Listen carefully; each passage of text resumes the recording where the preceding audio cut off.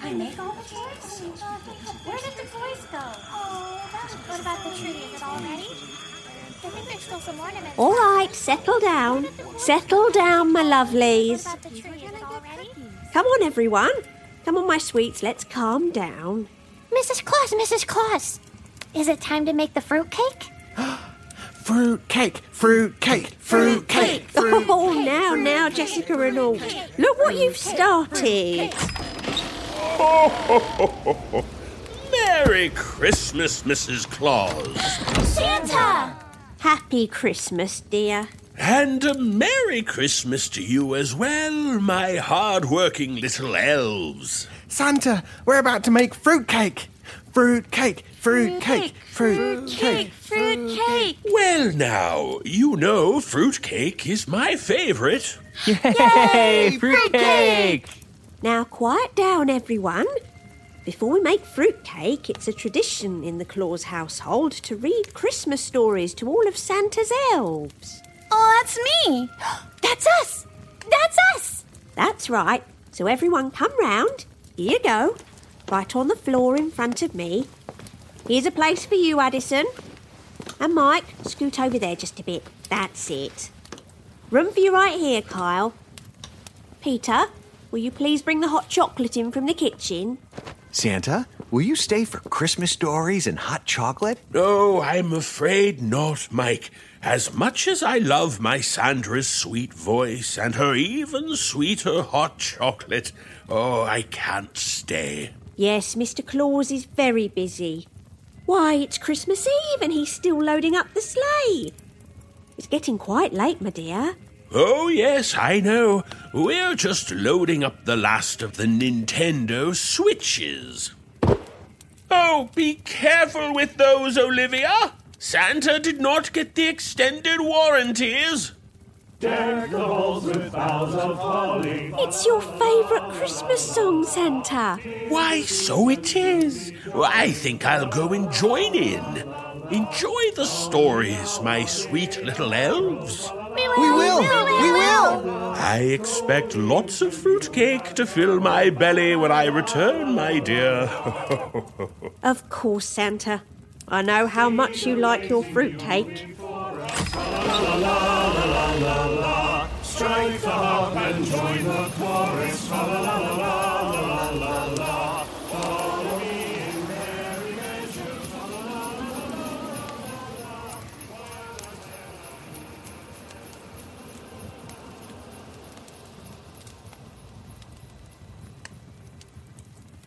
All right. Now, who's ready for the first story of Christmas? I am. Me. I'm ready. Is it time for fruitcake yet? Not yet, Addison. Mrs. Claus, can I go down the candy cane slide? The striped one? You may go down the slide after stories, Jessica. Now, take that hot chocolate from Peter, but be careful. Blow on it first, my sweets. All right, now. Our first Christmas story is called It's Tradition. Are you ready? Yes!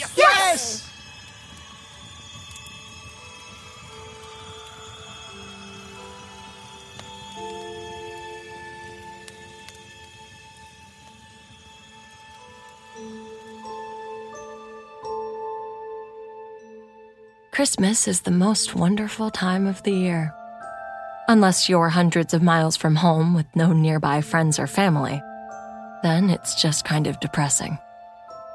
I hadn't even been thinking about the holidays when I'd accepted my new job in early December. I was too caught up in the stress and excitement of moving to think an hour ahead, much less 3 weeks. It wasn't until my mom called to make sure I was settling in that I realized my predicament. So, can we expect you back for Christmas? I paused from pulling plates out of the box I'd been unpacking and glanced at the calendar I'd hung on the kitchen wall. Sorry, Mom. I can't. I've got work the day after. That's all right. We'll miss you, but we understand. It would be the first Christmas I'd ever spent apart from my family. No big reunion at my grandparents', no turkey feast, no opening presents with my siblings and cousins. Just me, alone, in my apartment. Determined not to let my favorite day of the year go by without any fanfare, I went out and bought a fake tree, some ornaments, and a few small decorations to put up around my place. It didn't quite feel like home, but it was better than nothing. I sent some photos to my parents. They sent some of their house, all done up in red and green cheer. And I said I'd video chat with them on Christmas. Christmas Eve found me snuggled up on my couch with an eggnog in hand and Ebenezer Scrooge surrounded by Muppets on TV. I had worked a full shift and was starting to doze before the ghost of Christmas past had even made its appearance. There was just something so soothing about the colorful glow of the lights from the tree and a familiar childhood film playing in the background. I jumped, almost sloshing my eggnog down my front, and sat up to peer at the door. It was close to 9 at night. I couldn't imagine who might be stopping by. A friendly neighbor dropping off cookies? A delivery guy making his last stop for the evening? Neither seemed very likely, considering I had yet to say so much as hello to anyone in the building, and the gifts from my family had already arrived. I set my glass aside and got up to pad softly to the door. My face was only inches from the peephole when whoever was on the other side knocked again. I could just hear that they were muttering to themselves, but it was too quiet for me to make out any words. I rolled my eyes at their impatience and peeked out to see who my unexpected visitor was. The hallway outside of my apartment was empty. I remained in place, pressed up against the door with my breath held, trying to see as much of the hall as possible. Someone had just been there. It didn't seem possible that they'd have been able to run off before I looked through the peephole.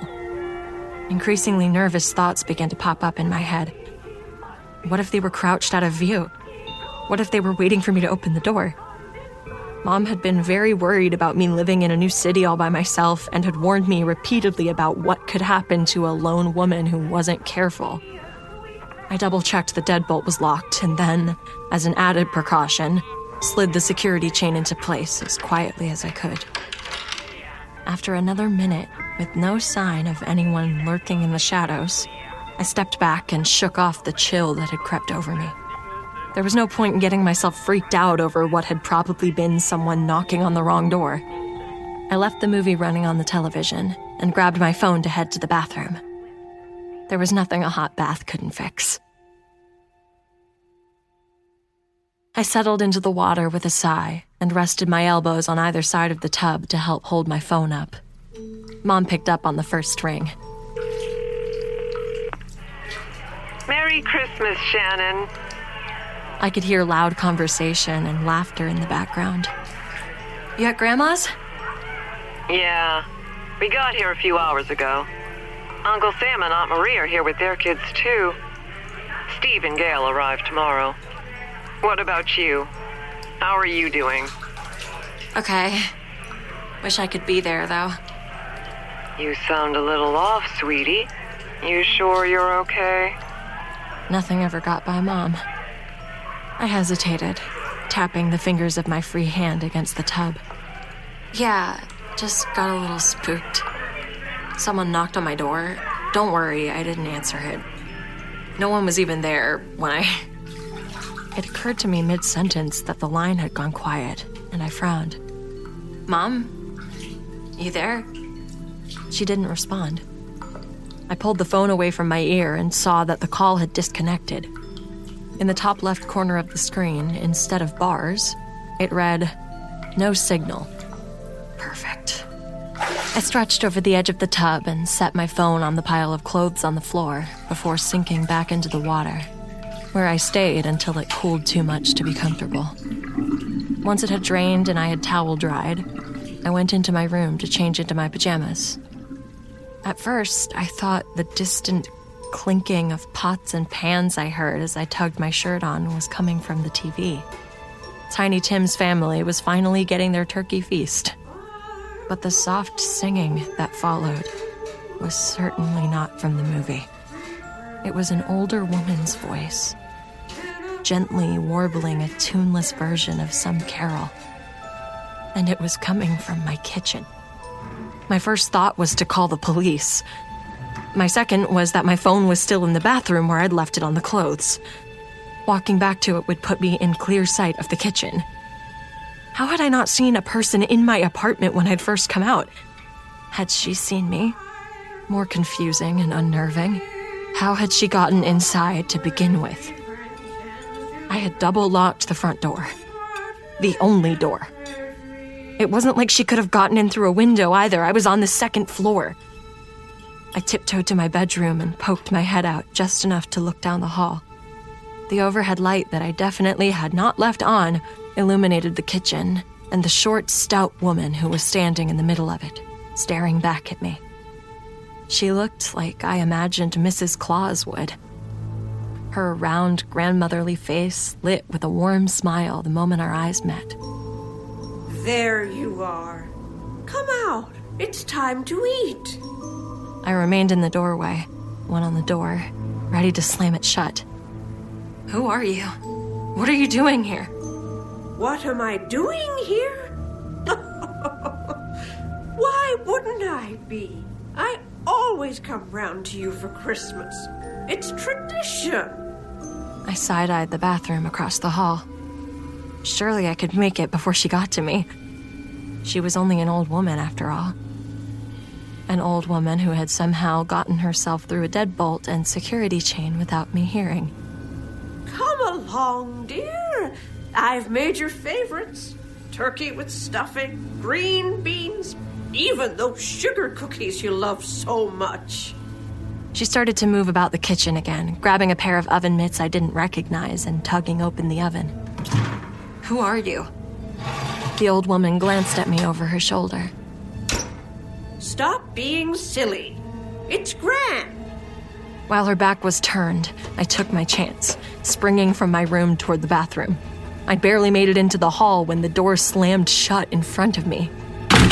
Behind me, the bedroom door did the same. I grabbed the knobs and tried to turn them, but they refused to budge, and I was left stranded between them with no place to go.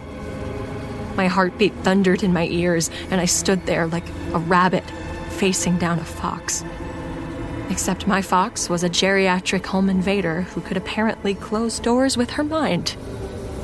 She had turned back to me and was holding up a covered turkey pan. Her cheeks had taken on a pinky hue. She was smiling cheerfully, as if nothing were amiss. Supper's ready. I've already set the table, so just have a seat. I didn't move. I could barely remember to breathe. Her smile flickered just slightly, allowing a second's worth of darkness to cross her features. But then she was clucking her tongue in good-natured reproach. She set the pan down and bustled toward me, ignoring my desperate attempts to shoulder open my bathroom door and get to my phone. Her plump fingers closed over my wrist and she tugged me toward the kitchen. No! You're feeling spirited today, aren't you? Someone had to have heard me, I thought wildly. They'd come knock or call the cops or do something. But no one came to check on me as the woman who called herself Gran pushed me into a chair at the dinner table. I glanced toward the front door, still locked and chained.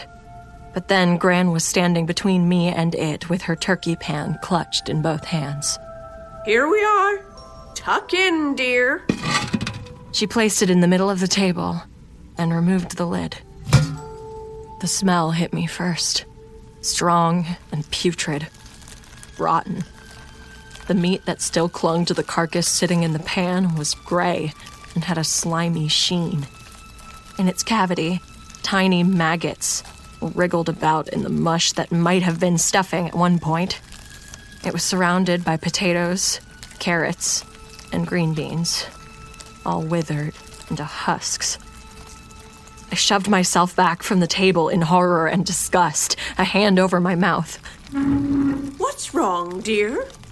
Gran's face was pinched with concern. A flush had started to rise up her neck. It's your favorite. Why are you doing this? It's Christmas. It's tradition. I started to stand, but she pushed me forcefully back into my seat. Maybe some sweets will get that appetite of yours going. Don't you worry, old Gran's got just what you like.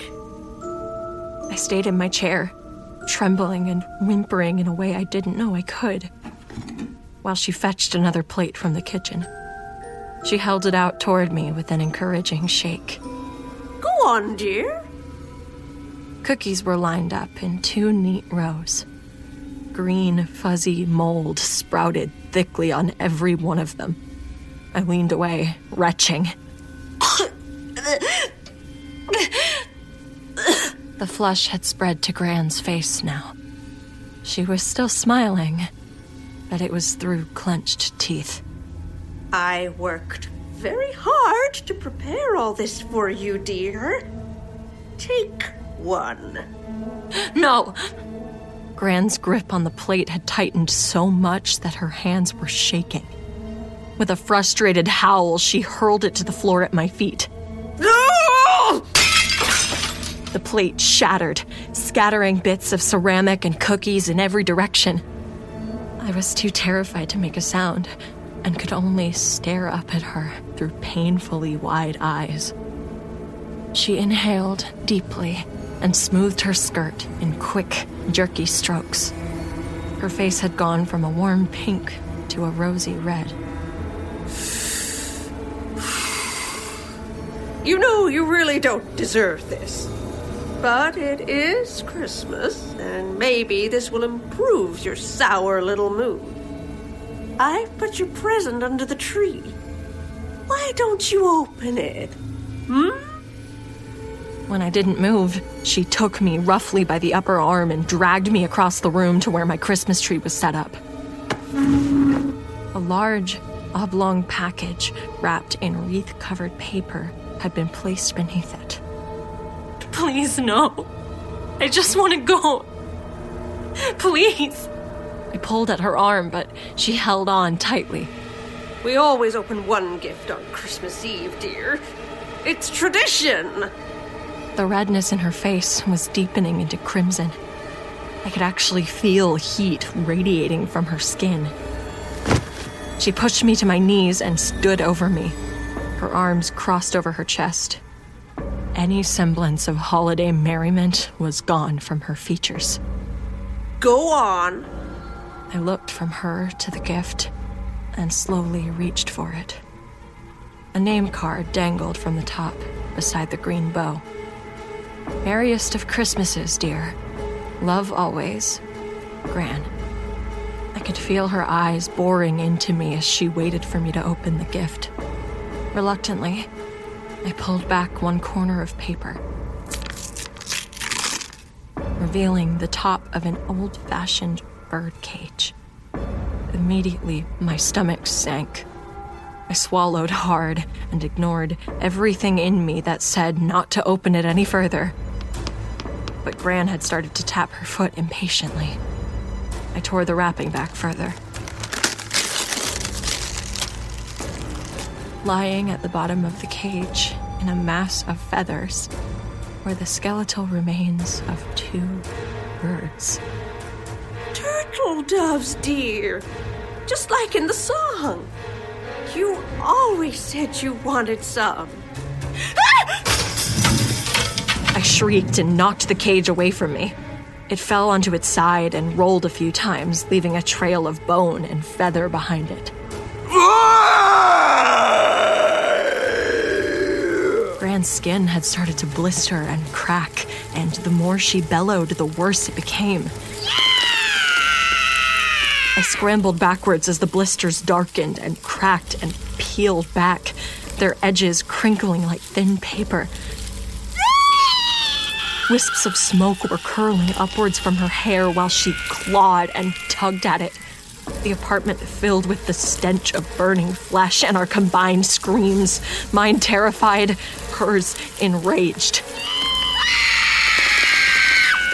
I bumped into the couch and used it to pull myself to my feet. Gran flailed wildly, the fire that burned from within growing and consuming and catching around her. My tree ignited with a loud crackle. I threw myself at my front door, but the deadbolt wouldn't turn. Smoke burned my eyes. Her endless screaming rang in my ears. It was getting harder to breathe. Gran, engulfed in white-hot flames, was coming toward me, arms outstretched, snarling. You ungrateful child! Sobbing and choking, I launched myself over my couch. The smoke had become so thick I could barely see. Every part of me prickled and stung from heat. I had to get away from Gran. I had to get out. And there was only one way.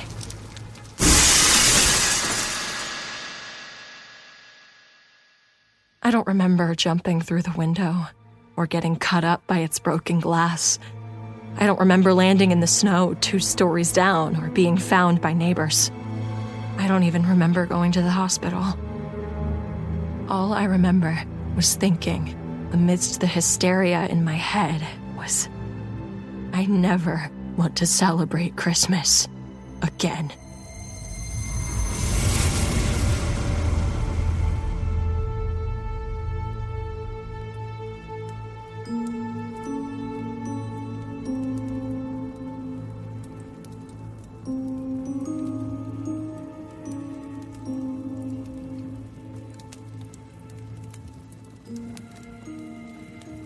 Another story! Another story! Do I have a grandma, Mrs. Claus? Oh, no, my dear Nicole, I'm afraid not. Elves are born from the winter berries of holly. That's what makes you so sweet. Will you read us another story, Mrs. Claus? Yes, please. Can we hear another? Just one more, please. Oh, my dear elves, of course. Now, drink up. Drink up your hot chocolate.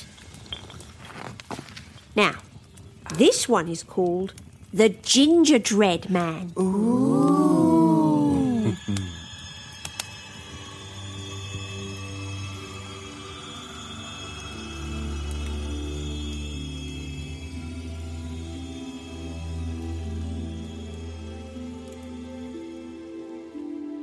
Every time I hear someone refer to the holidays as being magical, I feel a little pang in my chest. Those words remind me of my grandma Ethel, who loved to tell stories to my brother and me. They weren't the traditional cheerful tales, though. More Krampus than Santa, I'm afraid. And even though my grandma's long gone now, I can still hear her voice in the back of my mind whenever I put a batch of gingerbread men in the oven. Of all her stories, the one about the gingerbread man is the one I could never shake off. I still remember the year she told my brother and me about the gingerbread man. Our parents had dropped us off at her place for the weekend. It was snowing lightly outside, and we were in the kitchen baking. This particular year, we were making a huge gingerbread house, and like 1 million gingerbread men cookies. We'd made a lot more than usual, and Grandma said it was for the church, my dears. A bake sale, I figured. Anyways, we put the first batch of cookies in the oven, and as my brother and I prepared the icing, Grandma turned to us and spoke. You know, my dears, Christmas is a magical time of year, a time where miracles happen. But for every blessing, there is a curse. Balance must be maintained. First law of thermodynamics for dummies, I guess? I didn't really understand what she meant, but I did understand she was about to tell us one of her stories. I braced myself and mixed a bit of red dye into my bowl while my brother sorted through the candy for the gingerbread house. Have I ever told you kids what happens if you break a gingerbread man straight off the pan? You get to eat them? She shook her head. No, dear. The universe doesn't reward bad behavior. Let me tell you what my grandmother used to tell me. If If you break a gingerbread man, the ginger dread man will come for you at night and inflict onto you the same pain as you inflicted onto the cookie. The ginger dread man. Grandma, you're making that up. Grandmother laid down the foundation of her gingerbread house, lathering on thick, sticky icing to keep the walls upright. You don't believe me? I've seen him with my own 2 eyes, you know. Really? Yes. I was a young girl back then. About your age, actually. My sisters and I made cookies with our grandmother, just like we're doing here today. Ginny, that was my younger sister, was an excitable little glutton. She didn't wait for my grandmother's go-ahead to unsheet the cookies. She took her fork and lifted one of the gingerbread men off the sheet before it had time to cool. The body peeled off, but the left leg stayed behind. Later, that very same night, the ginger dread man broke Jenny's left leg. My brother looked skeptical. He had sorted the gumdrops by color. It's just a coincidence. Tobias broke his arm last week climbing a tree, and he didn't make no cookies. Any cookies. She kept her calm and checked on the men in the oven. They still had a ways to go, so she continued building the gingerbread house. Never looking away from her work, she spoke again. It wasn't a coincidence. I saw him, the ginger dread man, that is. I saw him with my very own peepers. She pointed to her eyes. Tell us. Very well. I think you two are old enough to hear this story.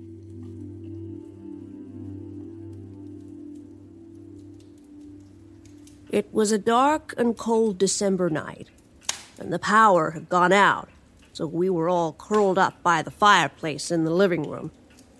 We were laying on and under grandmother's quilts, the glow of the embers our only source of light.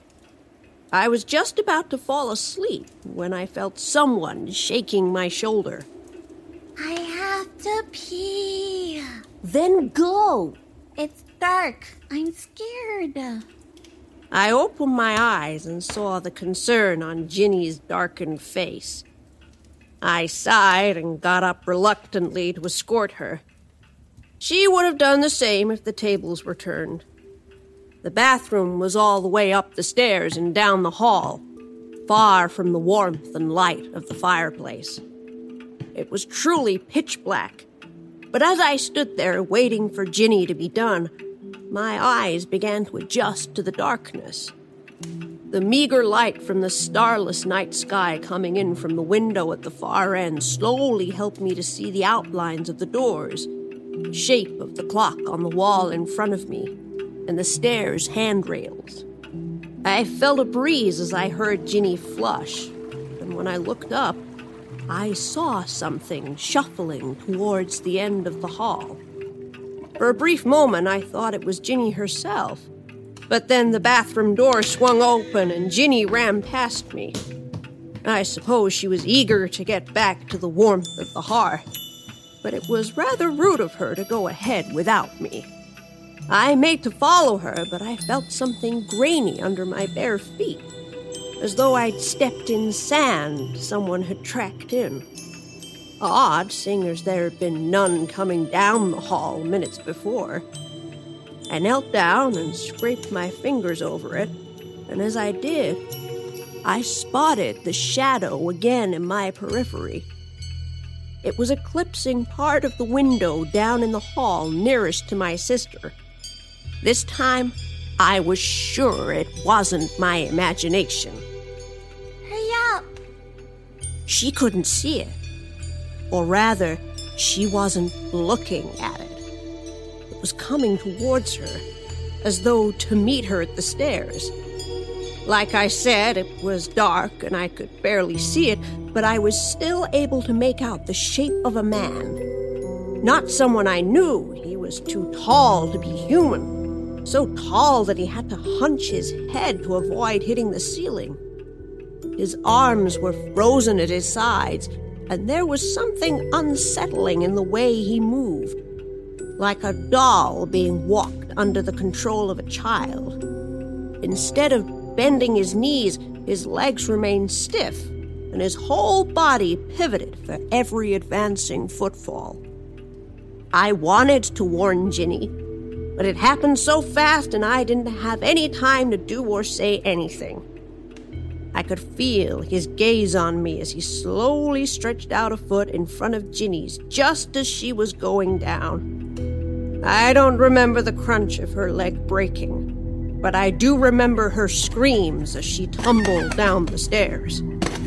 They filled me with dread and horror, and I was sure the figure was going to come for me next. His body swung one step closer to me, but then it seemed to crumble like the walls of a sandcastle and melted into the shadows of the house. I clasped my hands to my mouth and gasped in shock, and as I did so, I recall the subtle scent of gingerbread on my fingers, a scent which also lingered in the air.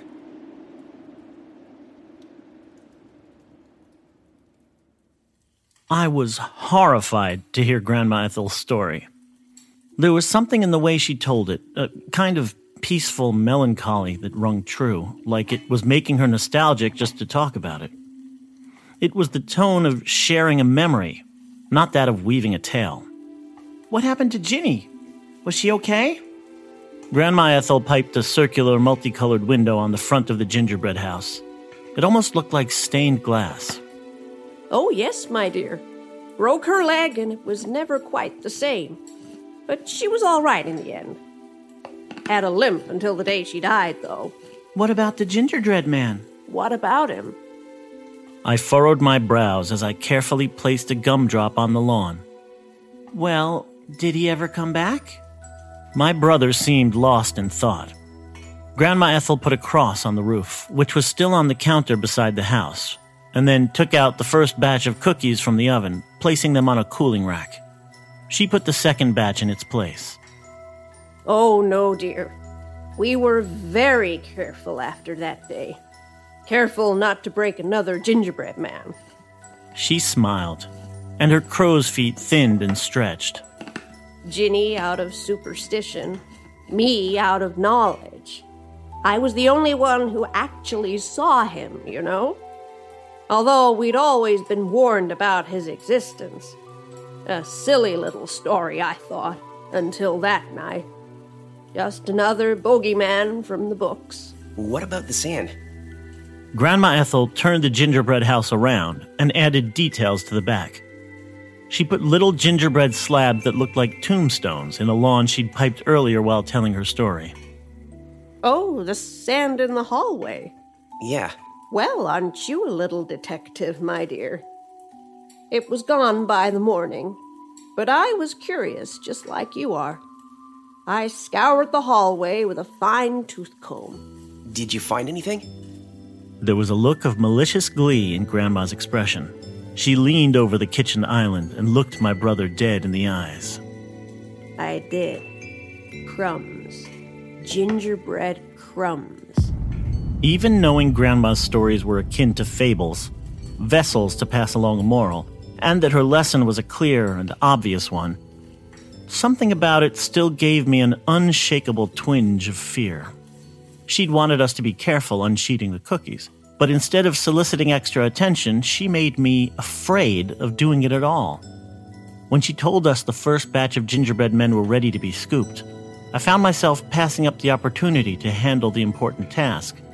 And I continued to pass it up year after year after that. My brother wasn't fazed, or if he was better at hiding it. He took the first batch of cookies and began lifting them from the sheet using a spatula, while Grandma Ethel watched from the corner of her eyes. Just be careful not to break anything, or else the gingerbread man will come after you. Sure thing, Grandma. She took the cookies from him one by one as he freed them, and then began placing them inside the gingerbread house. She lined them all up facing the front, using icing to hold them in place. It was only after the second batch, after there were at least 3, maybe 4 dozen cookies in the house, that she finally glued the roof on. My brother was the one to notice it first. In hindsight, I feel dumb for not having seen it myself. Grandma, That looks just like our church. And yeah, suddenly those tombstone-like slabs in the back made sense. I know, dear. She put on the final touches with a flourish. There's even a whole congregation inside. She looked at him, smiled, and nodded. Yes, dear. There is. I leaned down and looked through the door. It was funny to see everyone facing the front, giving the little gingerbread pastor their full attention. Behind me, I could hear Grandma Ethel digging through her drawers. I imagined her presenting the house at a bake sale, imagined everyone wanting a parishioner of their own to take home. What a fantastic idea. And then I saw the meat hammer in Grandma Ethel's hand. She never really explained why she did it, and I think my brother and I were too shocked to ask. I just remember the hammer coming down on the mini church's roof, crushing it and the congregation inside. And intellectually, I know what happened a few weeks later was probably just a coincidence. I know there's no such thing as curses. I know Grandma probably had nothing to do with it. She couldn't. But still, that year was the year the old church roof finally decided to collapse. Unavoidable, they said. Storm damage, they said. It was bound to happen any day, they said. It was a real tragedy. If it had happened 10 minutes later, the church would have been empty. All those people would have been spared. And I know I shouldn't be worried about silly childhood stories and about the stupid gingerbread man. I really, honest to goodness, get it. It was just a way for my grandma to keep us from breaking cookies in our enthusiasm. But even though I understand all this, even though it's ridiculous to be afraid, I'm still sitting here, alone, shaking, terrified. Because today I made gingerbread men, and as I was unsheeting one of them, the head came off.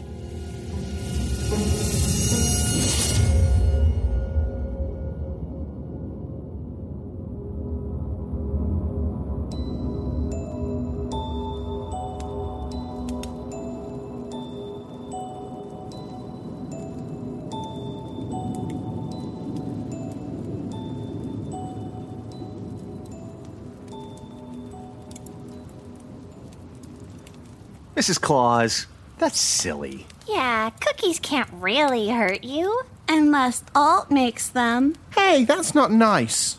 That was indeed not nice, Nicole. Where's your Christmas spirit? Apologise to Alt. I'm sorry, David. Mrs. Claus, is it time for fruitcake yet? I want to go down the candy cane slide. Me too. Yes, you'll all get to help make fruitcake and go down the slide. Now hush. There's a few more stories. What's the next one called, Mrs. Claus? Our next story is called A Christmas Wish. Ooh.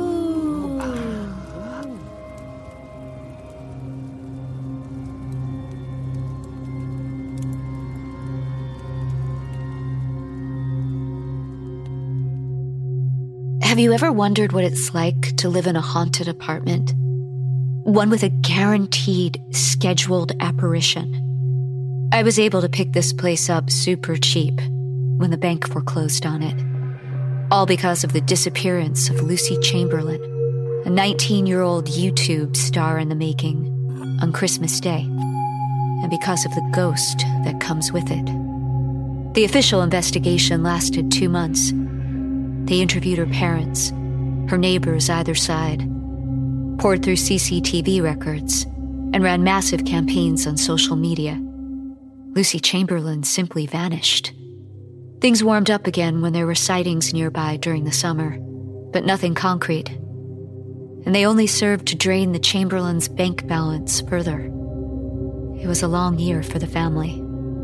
It's best if I play you the audio from the video, so you can hear the circumstances and why it was so puzzling at the time. Hey, welcome back to my channel, Chambermates. It's the last day of Vlogmas, and oh my god, I'm going to miss talking to you guys every day. If you're new here, I'm Lucy Luce, and over there are my co-hosts, Shazam, Dash, Mr. Wigglebutt, and Ziggy. Before we begin, make sure you subscribe, bash that like button, and hit the notification bell. You should also follow me on Instagram, Twitter, and Facebook. Links in the description. Also, shout out to my Patreons, Ryan, Sammy, Jessica, Jessica 2, Jessica 3, and everyone else. I love you so, so much. Oh my God. Thank you for your support. It literally means the world to me. Link to my Patreon also in the description. Today, I'm streaming the countdown to my favorite day of the year. It's now 11:55 p.m., which means there's only 5 minutes to Christmas. Oh my God, I am totes excited!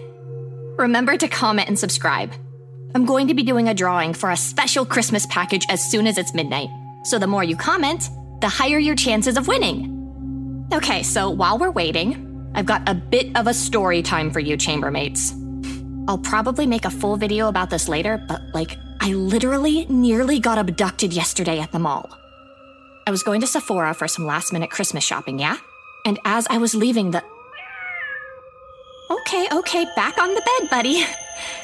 Anyways, right, where was I? Oh yeah. So, I was at the mall, and I was leaving. And as I was leaving, this weirdo comes up to me and asks to check my bags. Can you believe it? So I'm like, hell no. I know my rights. You can't fucking come up to me and start looking through my stuff. And you know what he did? He tried to grab me. I pushed him away and ran as fast as I could. Oh my God, I'm literally shaking just thinking about it. It was so scary, guys. Wow, you guys are showing me so much love in the comment section. Hi, Susie97. Thanks. I hope you have a Merry Christmas too. And hey, Aussie Boy X. What time is it over there? Is it already Christmas morning? Okay, there's only a couple minutes left until midnight. So hurry up and make sure to like, comment, and subscribe to be eligible for my special Christmas gift draw. I'm doing 2 gift packages this year. One's full of my favorite beauty products, and the other is Christmas snacks and goodies. I'll be doing the drawing in a few moments, but in the meantime, let me tell you what I want most for Christmas. Hi, James from Ohio. Hope you're doing well. And shout out to my girl Syntax. Hope we can collab again soon. Oh my God. Okay, so what do I wish for Christmas?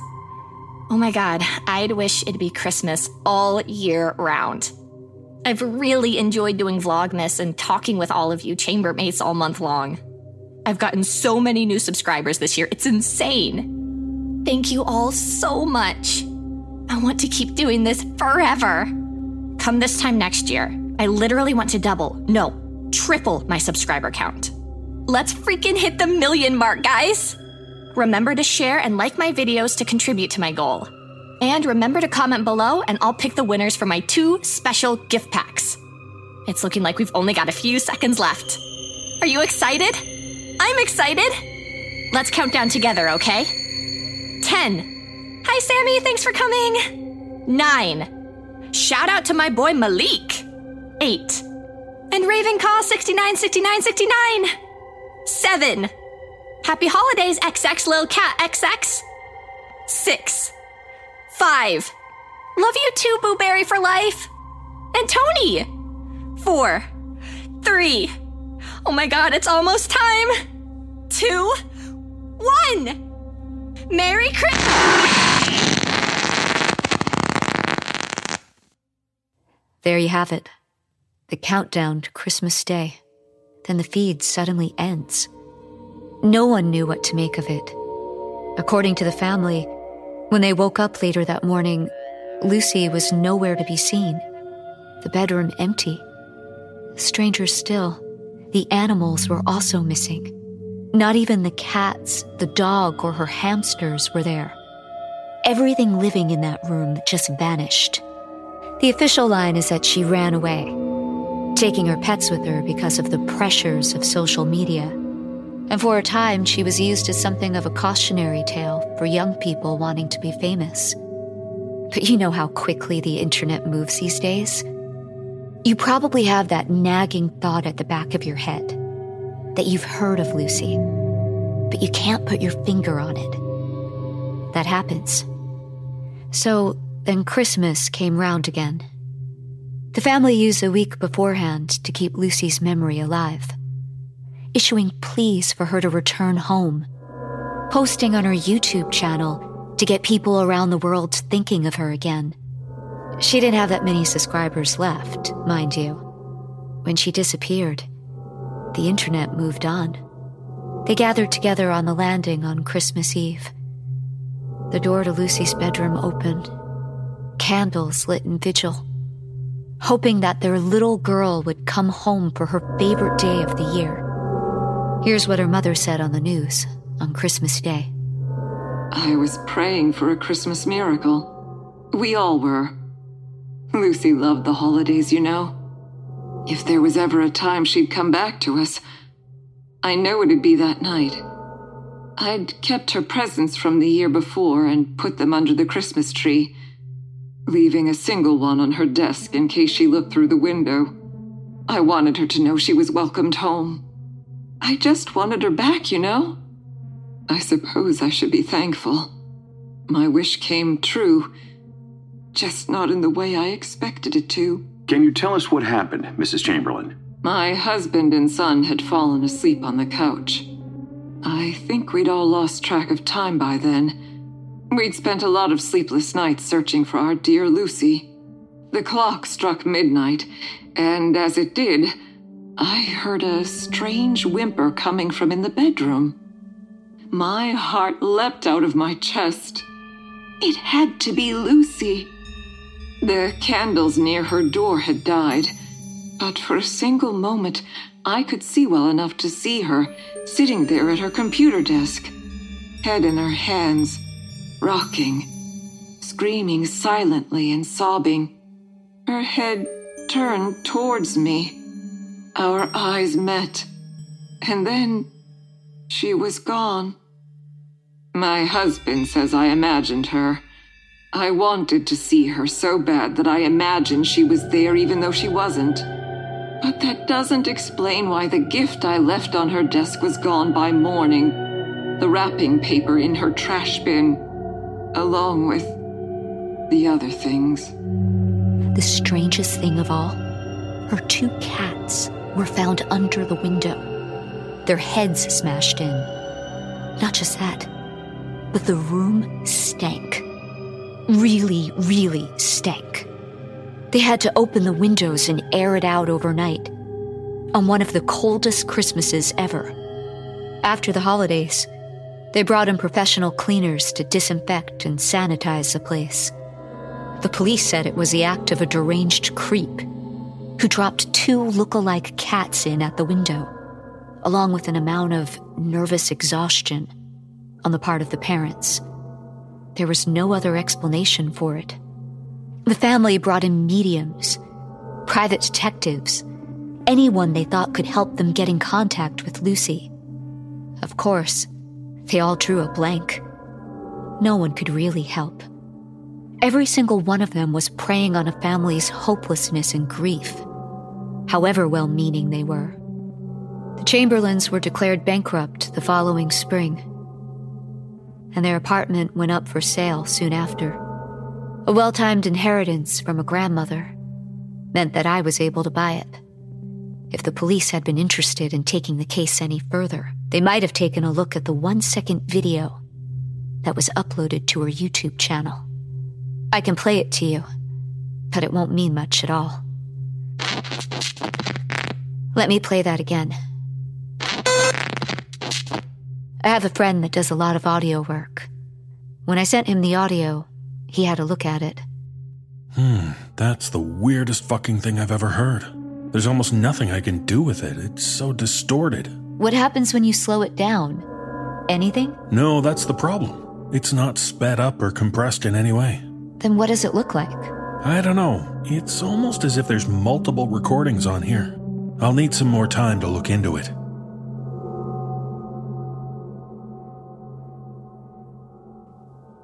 Of course, there's more to the story than that. Once the Chamberlains were declared bankrupt, there was divorce, then descent into alcoholism or lunacy. Lucy's brother Damien entered the church to find God. They tried to get the word out about what they'd found, but to no avail. You see, when the apparition happened at midnight on Christmas morning, it wasn't just the dead cats and the smell that was left in the room. There were several things left scrawled on the walls. They won't stop talking.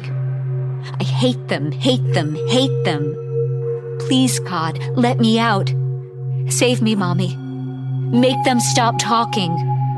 I have my theories about the talking phenomenon. There's an old tradition that as midnight strikes on Christmas morning, animals are given the gift of speech.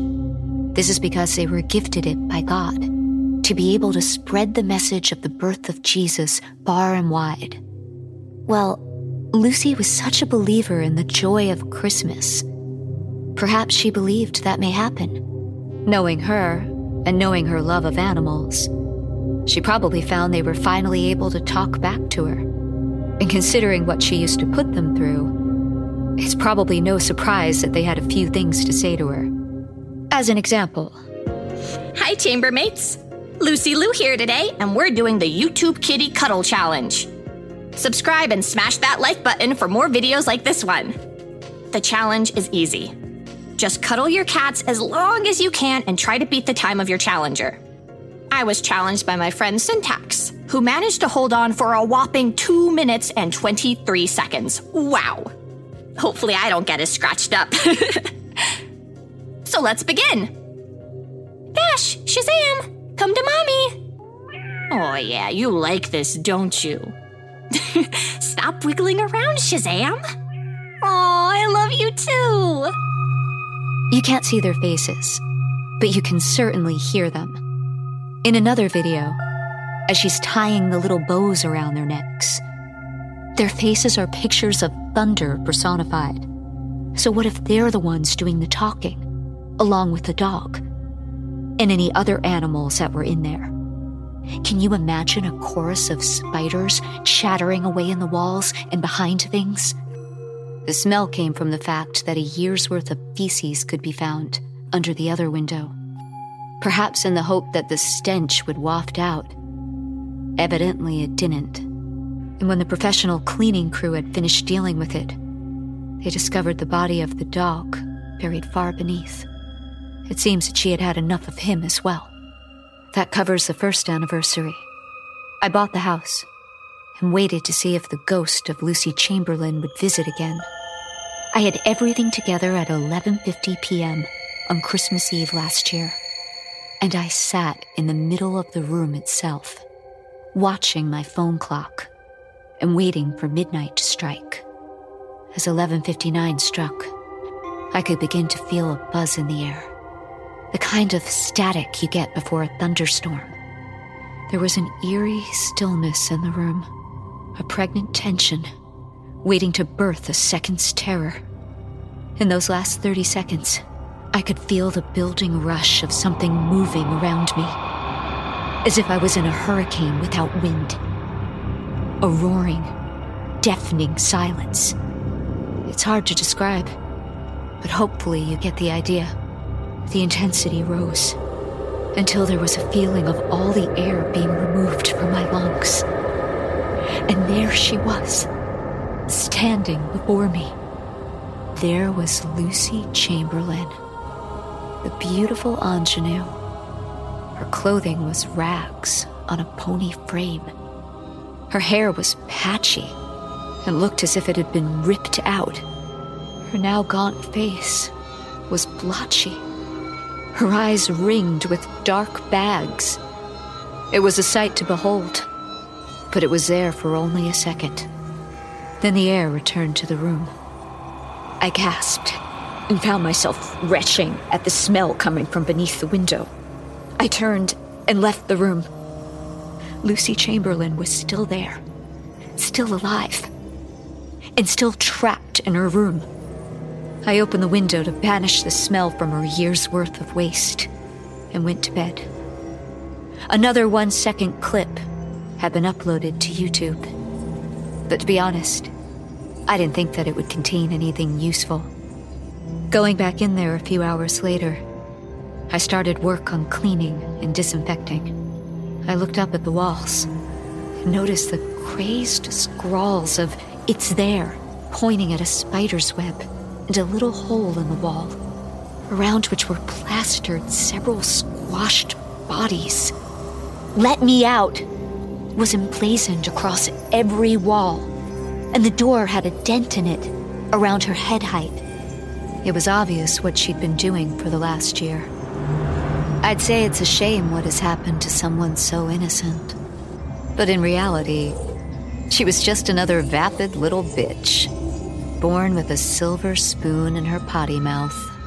Her only talent consisted of being a face for Instagram, as fake as they come. If I felt sorry for anyone, it'd be for Dash, Shazam, Mr. Wigglebutt, and Ziggy. Not just for the fact that they were saddled with names like that, but because of how they ended up. Collateral damage. Unfortunately, the curse covered all living things in the room, not just humans. But I think they got their revenge anyway. You see, the accumulated belief about Christmas over the centuries has given the day a lot of power that can be used. If you know how, that is. And for all her faults and falsities, Lucy Chamberlain did love Christmas.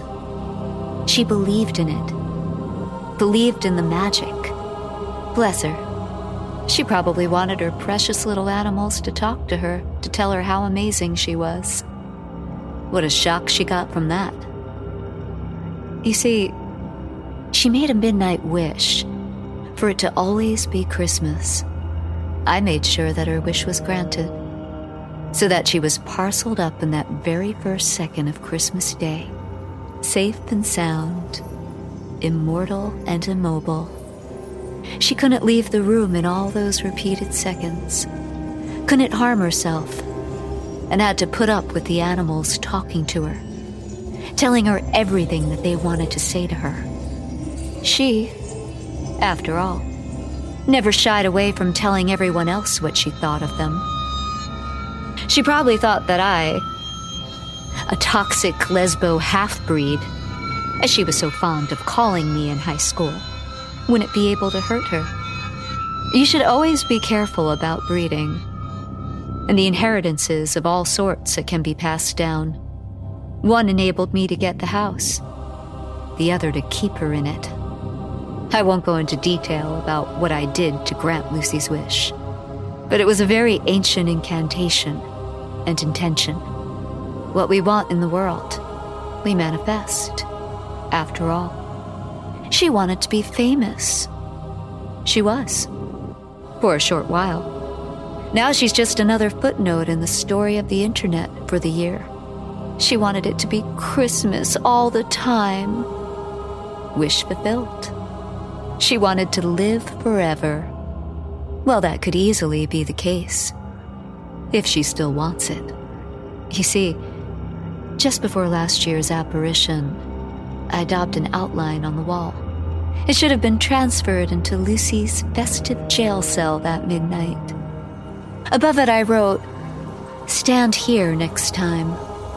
When this year's celebration rolls round, I'll be ready with a sharpened stake made of yew wood. That should give the right punch to jolt her out of the room and life altogether, to remove the magics. After all, I only have a small window through which to get her. And if either of us misses, there's always next year, or the year after. I just hope she's looking into my eyes when I drive the stake home. That's my Christmas wish."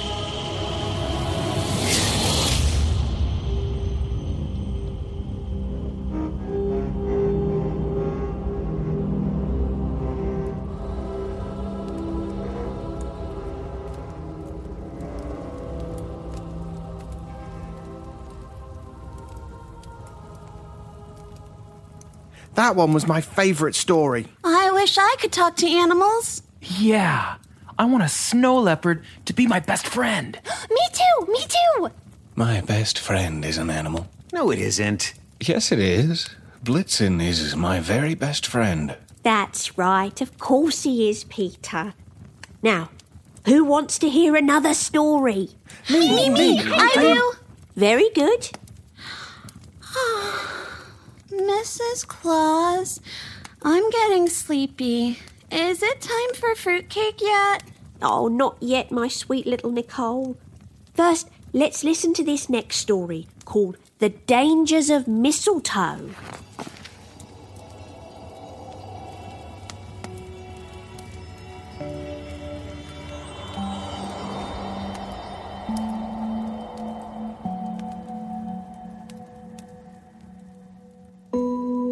I never considered a plant to be dangerous.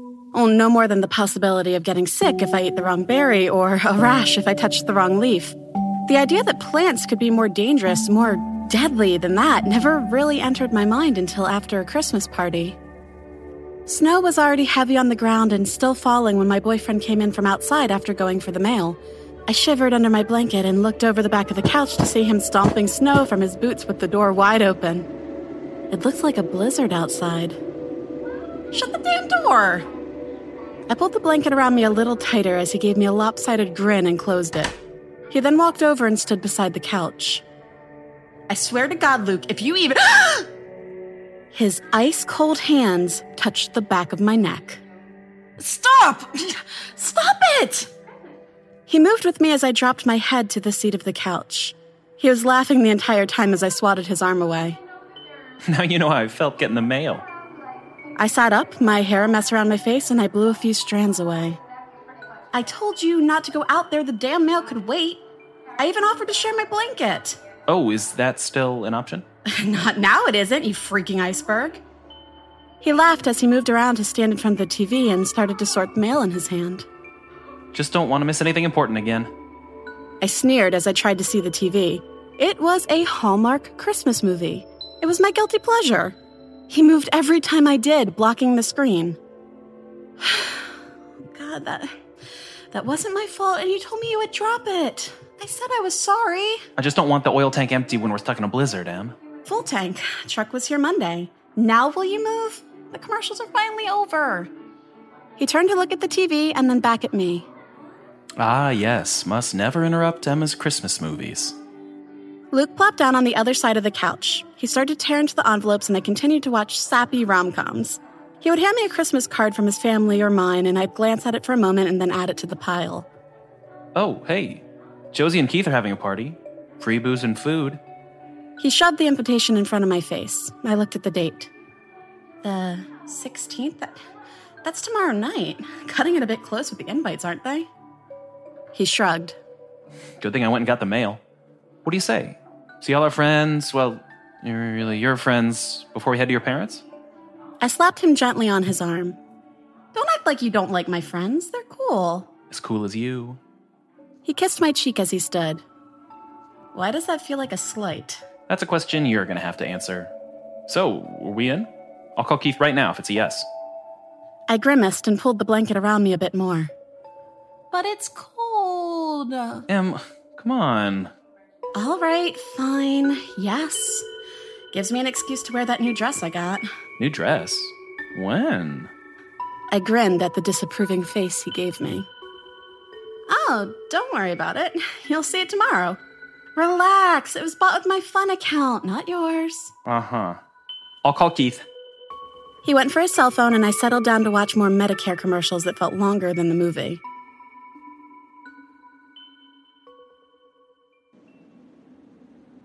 The next evening, we parked near Josie's house. We were obviously one of the last to arrive, as the street and her driveway were packed.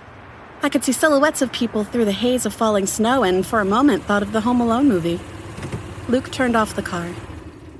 Ready? As ever. I'll grab the veggie tray. You got their gifts? On it. We both braced ourselves for the cold and opened our doors. After rushing through the ice-like snow with our designated items, we arrived at the front door and were quickly ushered inside with hugs and cries of surprise from deeper in the house. It took a few minutes to greet everyone, but soon I had a wine cooler in hand and found myself in the living room chatting with my friends while Luke went off with Keith and a few of the other guys to the kitchen. I looked around at the decorations, each more elaborate than the last. The tree was a festival of lights and flashy baubles. A little train ran around the base of it, weaving between the brightly wrapped gifts. Josie came out of the kitchen laughing and laid a tray of crackers and cheese on the coffee table. Her black hair was in a ponytail. She wore a red turtleneck sweater that had a little silver Christmas tree stitched on it, and it looked amazing on her. You better be careful. Otherwise, Keith might steal Luke from you. I'm not worried. I fill out a dress better than he does. I don't know. He's catching up with all that shitty microbrew beer he's been drinking. I heard that. You went all out this year, Josie. I gestured towards the tree with my bottle. Keith was about to murder me a couple of times, but I just love this time of year. Now that we got our own house, I wanted it to be special. Oh, let me show you something. It's the best thing I've ever created. Created? Yeah, I made most of the decorations. I felt a sudden awe for my oldest friend. She loved photography, but I never knew she wasn't the arts and crafts type. Hey, babe. Did Carol and Steve see you before they left? Oh, yes, they left with Sean. Carol wasn't feeling well. Oh, okay, good. What are you two doing? I'm showing her the mistletoe I made. And you're not gonna let me and Luke watch? What kind of girlfriends are you? Keith grinned as we both gave him the finger. No. I just want to show her how pretty it came out. But that's not a bad idea. Go get Luke. What? Just go get him. I stepped back from Josie. I know we've been friends for a long time, but I'm not making out with you under a plant. She laughed and swatted my shoulder. No, duh. But you can kiss Luke under a plant. It'll be cute. She went to a small side table against the stairs and picked up her camera. I've been taking pictures of all the couples under it tonight. Some of my best shots. She turned it on and took a picture of me. I blinked the flash from my vision as Luke came up behind me and laid his hands on my shoulders. What's going on? Josie pointed to the mistletoe above us. Look up. Jeez, really? If you wanted a kiss, you just had to ask. I'm asking now. I turned and went up on the tips of my toes and touched my lips to his quickly. I pulled back, but his hand went to my waist and pulled me in deeper. We lingered there just a bit too long, and Josie took a picture of us as we broke apart. Wow, you two need to get a room. But first, you both gotta take a berry. What? It's tradition. Whenever you kiss under a mistletoe, you take a berry. When they're all gone, the magic of the plant is gone. We can't do that. You spent a lot of time I'm telling you, it's okay. Luke shrugged as he reached up and plucked a berry from the vine-like branch. I couldn't quite reach, so he got one for me too. But as he brought them down, they kind of exploded. A yellow juice dripped down his hands and arms, and he cursed as she shook the liquid from his hands. It's like sap. You could have warned me, Josie. Josie took some tissues and started to wipe his hands. I'm sorry, forgot to tell you about that. You gotta be gentle with them. Luke continued to wipe his hands, the tissues tearing and sticking to his skin. Yeah. Well, thank you for the heads up. I'm gonna go get cleaned up. I watched Luke head to the kitchen. That happened to anyone else? A few. Mostly the guys just tearing them down. You should take one, though. New dress, so no way in hell. Josie shrugged, and I went to check on Luke. I fell into the conversation the guys were having in the kitchen for a bit until it started to feel stifling inside. I told Luke I was going out for a bit. He gave me a small glare. He knew my habit and hated it. I stood in the cold and lit a cigarette. I could hear them all inside laughing and talking, and I turned from the golden windows and looked out at the yard. It wasn't very big and ended in a wire fence that cut off the brush and weeds of a clump of trees. There was one large tree, and its branches reached across the snowscape and threw bony shadows over the white. I blew out a puff of smoke and walked a little further into the yard, my boots crunching through the snow. Mistletoe grew through the fence, pearl-like berries dragging down the twigs of the plant. This was where Josie must have gotten her supply. I touched the leaves and thought they were sort of pretty, with the way they danced in the wind, but that wind brought something with it, a stench that made me cough and nearly drop my cigarette. Oh, God. What is that? I covered my mouth and nose with the sleeve of my jacket and pushed a little bit into the brush. I found the source of the smell and gasped. Laying in the snow was the remains of some animal. It looked like a dog, but I didn't get too close. From it grew the mistletoe. Vine-like branches curled around each other as they reached for the fence. The gore was brilliant on the snow. Emma! I I turned with a start to see Josie pulling a coat around her as she came down the walk. What are you doing out here? I was just having a smoke. I told Keith and Luke. Oh, you shouldn't be out here. Keith has junk laying all over the place. I looked back at the mistletoe and shivered. Yeah, sorry. This where you got your mistletoe for your projects? Josie looked past me to the fence and then smiled as she walked to it. Yeah, started growing up about a month ago. Really beautiful. I guess. You see what it's growing out of? Yes, poor thing. Keith found it out here in the shed. I told him to throw it back further, but he, of course, didn't listen to me. But that's enough about that. Come on. I broke out the Baileys, and Amy is on her 3rd glass already. She grabbed my hand and pulled me back towards the house. I tossed my cigarette when we reached the steps. Josie went inside first and removed her jacket, and I stepped up behind her. I paused as she leaned forward to get her arms out of the sleeve. At the back of her neck, I saw something that looked almost like an uncurling leaf on a thin stick. Her ponytail hid it before, but now it was right in front of me. I almost reached out and touched it, but I noticed Keith was watching me carefully from the island. Something was off. Something was very off. I looked around for Luke, but he wasn't in the kitchen. It's cold out there. You really need to try to break that habit, it'll kill you. Yeah, so Luke keeps telling me. Speaking of which, where is he? Keith made a show of looking around and then shrugged. Oh, he said he was going to the basement to get some more beer. Brock's been sucking them down. He should have been back by now, though. I'll go see. Bet he's drinking down there by himself. I offered a smile, but it was forced. The dead dog had spooked me, and I wasn't about to mention the leaf on Josie's neck. She was close to the bush. It probably got stuck in her collar. I knew it wasn't the truth, even as I opened up the basement door and started down. I paused near the bottom of the steps and found Luke standing in front of more branches of mistletoe. Clumps of it were growing out of little mounds of dirt all along the walls and even in front of the door that led outside. Luke had a beer in his hand and he slowly took a sip of it as he turned around. Finished your smoke? Yeah, what's all this? Apparently they're growing it. Gonna sell it or something. Keith thinks it's a good idea. Maybe we should get in on it too. You sure you're all right? Sure. Why wouldn't I be? Keith has been telling me all about this plant. It's kind of interesting. He reached down and plucked a berry from one of the branches. Did you know mistletoe is a parasitic plant? I had no idea, but it can completely take over trees and grow to the point that it's all you can see on the branches. No, I didn't. That's a bit creepy. He chuckled and took another sip of beer as he turned to me, the berry held in between his fingers. Yeah, I guess it is. But it only attacks trees, so nothing to worry about. Here, since I accidentally crushed the last one. He held out the berry. I took a step back. Thanks, but I'm okay. He took another step forward and thrusted the berry towards me. Come on. It's tradition. Hey, you keep away from me. This is a brand new dress, and if that thing explodes, I will never forgive you. He took another step.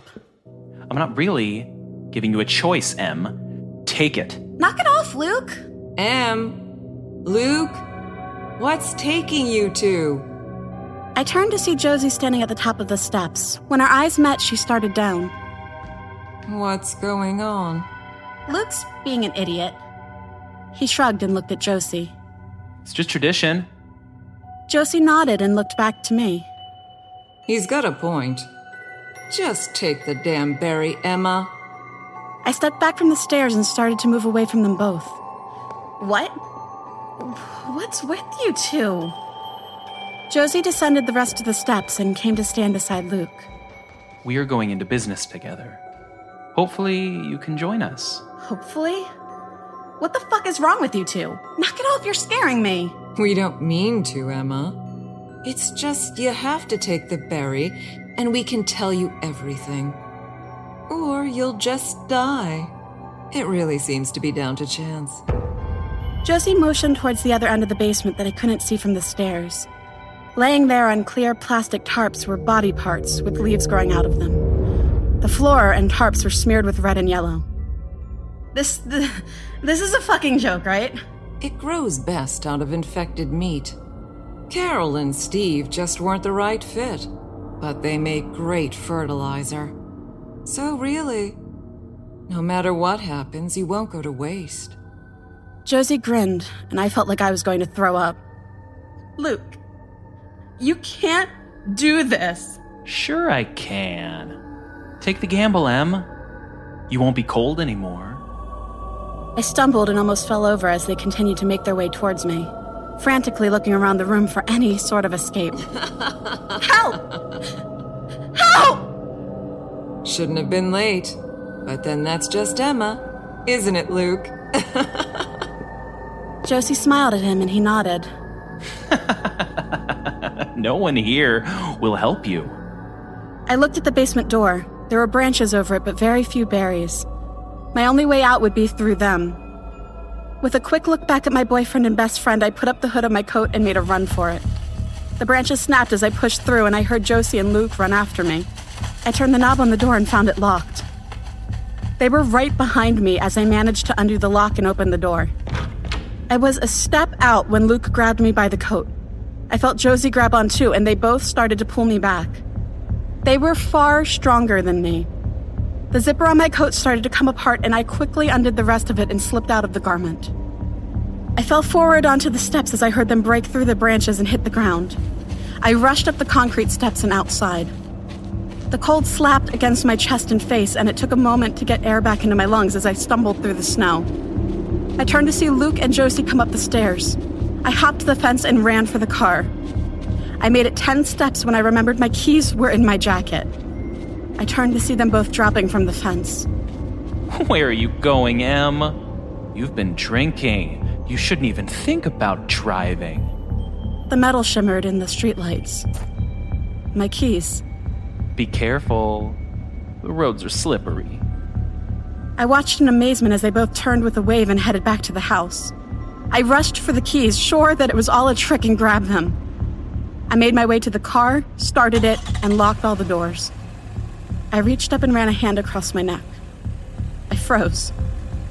There was something sticky just below my jaw, and I brought my hand down and swore. It was the same yellow liquid that had been on Luke's hands earlier. When I pushed through the branches or when they were pulling my coat, somehow I had got the stuff on me. I drove home, locked the doors, and hid in the dark, praying. All through the night, I could feel pain rush along my skin as if something was tunneling underneath of it. I can feel something in my head, like some other voice or instinct telling me that I should go back, that I should see Luke and Josie again, that they could help me. The pain has at least stopped, but the urge to join with them is getting stronger. I feel like I'm losing myself. None of this makes sense. None of this makes any sense. But I need to warn people, warn you. Stay away from the mistletoe, no matter what.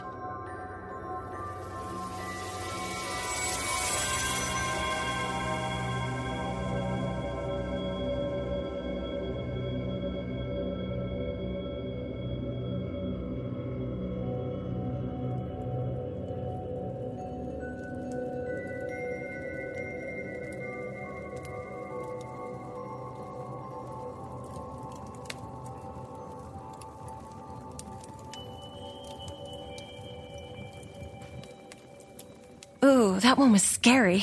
I think turning into mistletoe would be fun. Then I could bring Christmas cheer all year. Until you were harvested. Mrs. Claus, is mistletoe poisonous? Oh, yes. It is poisonous. Quite poisonous. One look at it, and you start to feel lightheaded, happy, and hungry for Christmas cookies. Ooh. And it's contagious. Do you know what it spreads? Clumsiness. Candy allergy. Bad hair days? No. It's got to be gonorrhea. No. Christmas cheer, my lovelies. Oh. Yay! Who's ready for another story?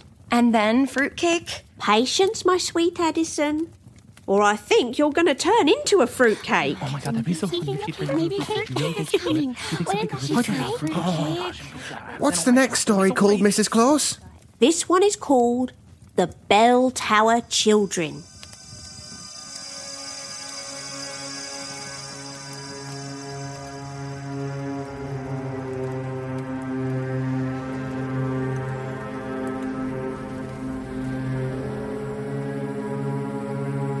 The Bell Tower Children's Sanatorium first opened its doors to young tuberculosis patients in the autumn of 1903.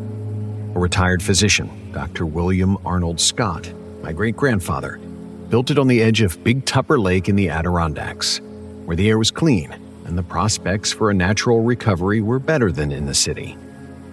He, along with a board of trustees that included the millionaire philanthropist Samuel Gordon, modeled it after the pioneering efforts of Dr. Edward Trudeau. The widower, Reverend Pike, was its first administrator. In those days, tuberculosis was better known as consumption, or even the Great White Plague, and it was the #1 cause of death in the United States. Those who contracted it were outcasts, abandoned to rot in communal shelters or out on the streets.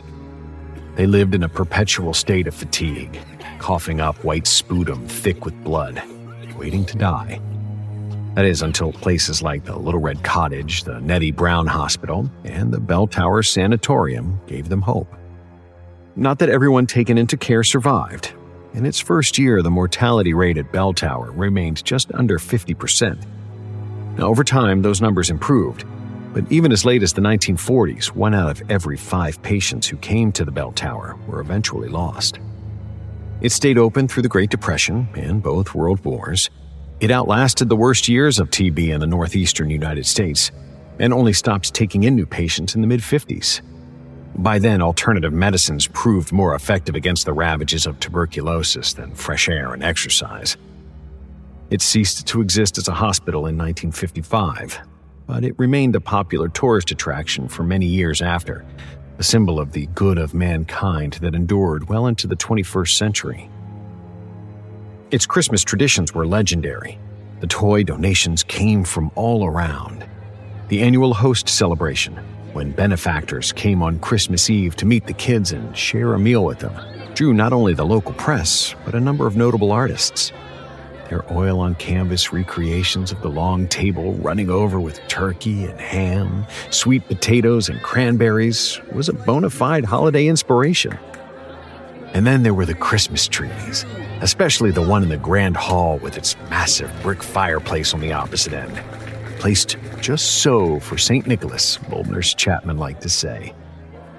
Even after the sanatorium shut its doors for good in 1983, the stories continued to be told, to grow into the stuff of folklore that continues even now. I'm about to ruin all that.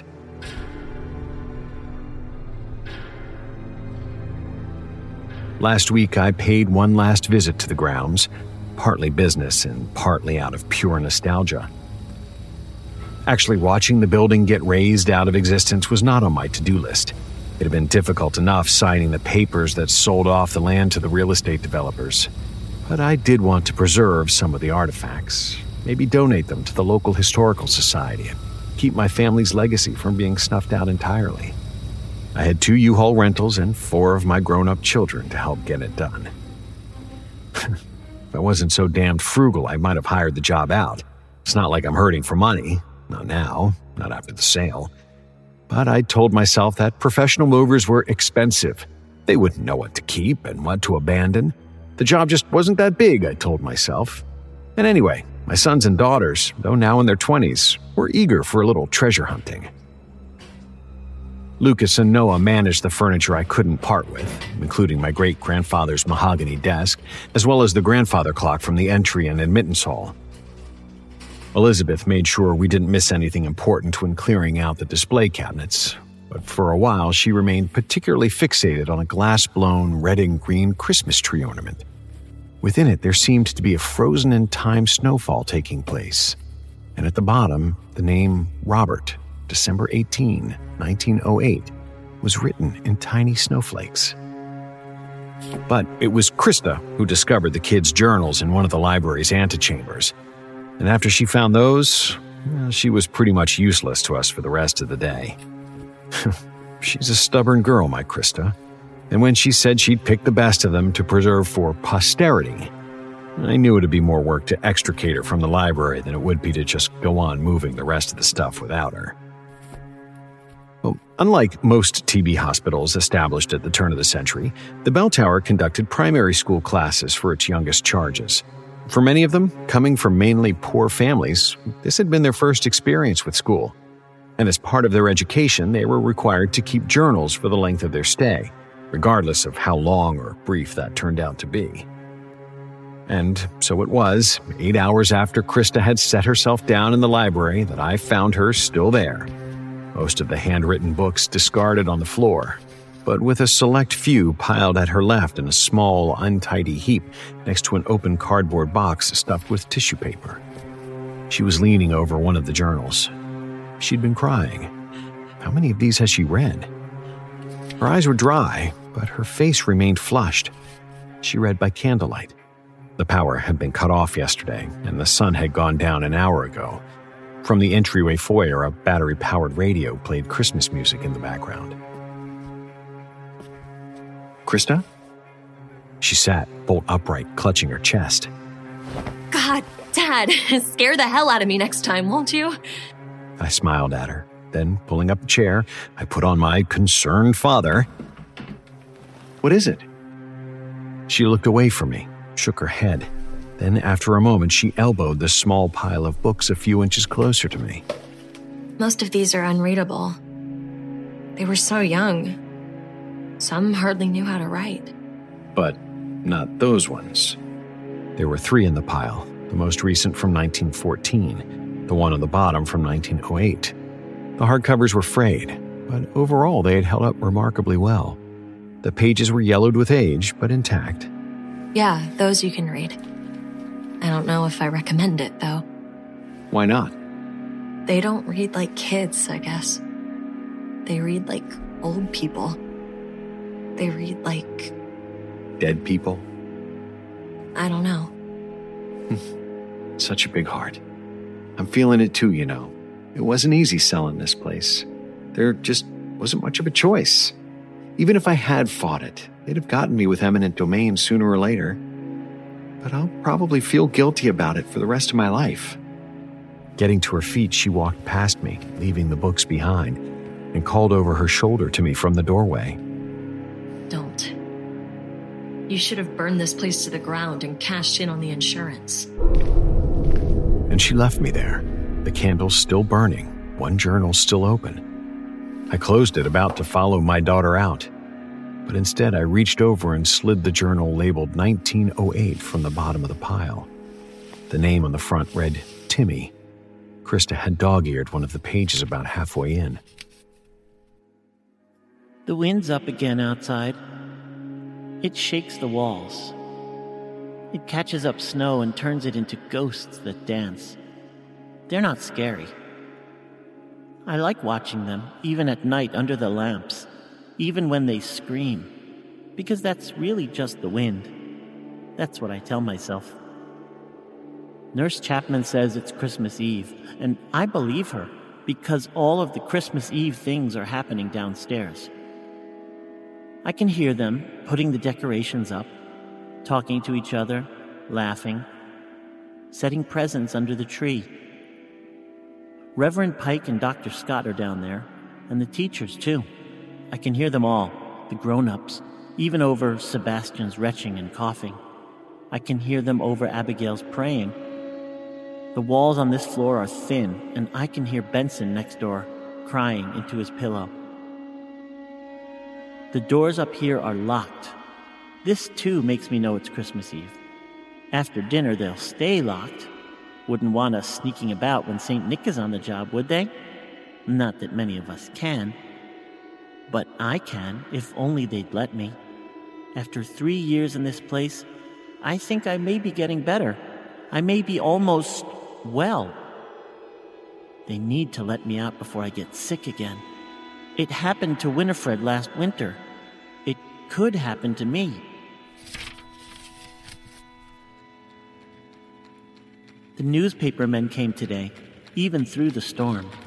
I heard the bell tower when they arrived. and I watch them come off their carriages on the west side of the grounds and hitch their horses to the lampposts. In my corner room on the 3rd floor, I have a window that looks out west where the bell tower is, and another that looks south where I can see the furnace and the stable. The newsies must not know we have a stable. I can smell the ovens downstairs. I'm so hungry, but I wait. I know they'll come for me. In an hour or so, the Reverend will come for me, and for Alice and Matthew, Olivia, and some others. They'll want at least 10 of us, boys and girls of different ages. I'll be the oldest. They'll take the healthiest of us for dinner and for photographs. We'll do our best to be happy. And it won't be difficult, considering the Christmas feast we're going to get. And if it's Christmas Eve, then in 2 days it will be my birthday. I'll be 12 years old. It's a good year, 12, to be sent back home, if I'm well. Mother wrote me a letter last month. She said she was going to send me a special present. I hope there are presents for everyone this year, like there was the year before last, and not just the used presents from the Goodwill, which we'll open in front of the newsies. We'll be made to stand still and smile for a minute or more while they wait for the camera flash. They're quite splendid, the presents from Goodwill, but it's not the same as a present from home. Mother wouldn't lie to me. There'll be something especially for me this year, though I cannot guess what it might be. It doesn't matter. It'll be only mine, with my name in her penmanship on the paper and all. A strange thing that the furnace should come on as I write this. It's like a camera flash, the furnace, when it erupts to life. I feel the light even though I'm looking out the other window. I hear it like another gust of wind. It calls to me, and I go to the south window. I see Mr. Gates, the old stable master, stoking the flames with an iron rod that looks like a long fireplace poker. The furnace is quite large, ending in an iron cylinder like a cannon, only wider. The inside of it is fiery orange. They use it for horseshoes, I'm told. Mr. Gates can also make doorknobs and hinges if they should go bad. Locks and keys as well one day when the bell tower needs keeping up. But tonight it's Christmas Eve, and long before he finishes his work, I know what Mr. Gates is making. He draws out the poker. At its end is a small, golden, molten ball, soon to become glass. He'll shape it into something pretty and put a catch on the end. One of us will hang it from the Christmas tree. It will have a name on it, probably Robert, who went home to God last week. He was a good boy, Robert. He was my friend. We were the same age. One day he was with us, and the next day he wasn't. He was 2 doors down from me. His room will not be empty very long. It's a good room, a room without noises. I shouldn't make note of these things. They're trouble. I'll be in a right fix if anyone ever reads this journal, as Alice likes to remind me. But no one ever does. Some of my friends only pretend to write in them. No one will ever know because no one will ever care. I wish Sebastian could stop coughing, that Abigail would finish praying, that Benson would calm down. They should be quiet, like church mice. It's Christmas Eve. And they are dead, after all. They're coming for us. I can hear them on the stairs. Dinner time. Thank God.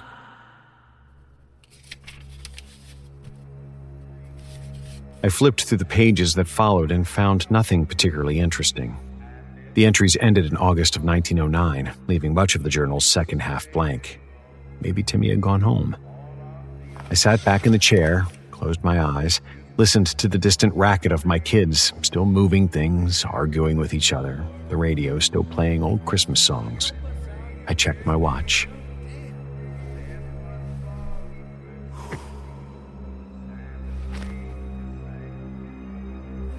Before I could register the time, the candle went out, leaving me in the dark. I chuckled, fishing in my coat pockets for a lighter. I hadn't felt any wind, There wasn't a fireplace, and the windows were painted shut. But I thought I might have heard a sudden breath of wind right next to me, as though blown through human lips. Had I felt it too? I flicked the lighter and stifled a scream.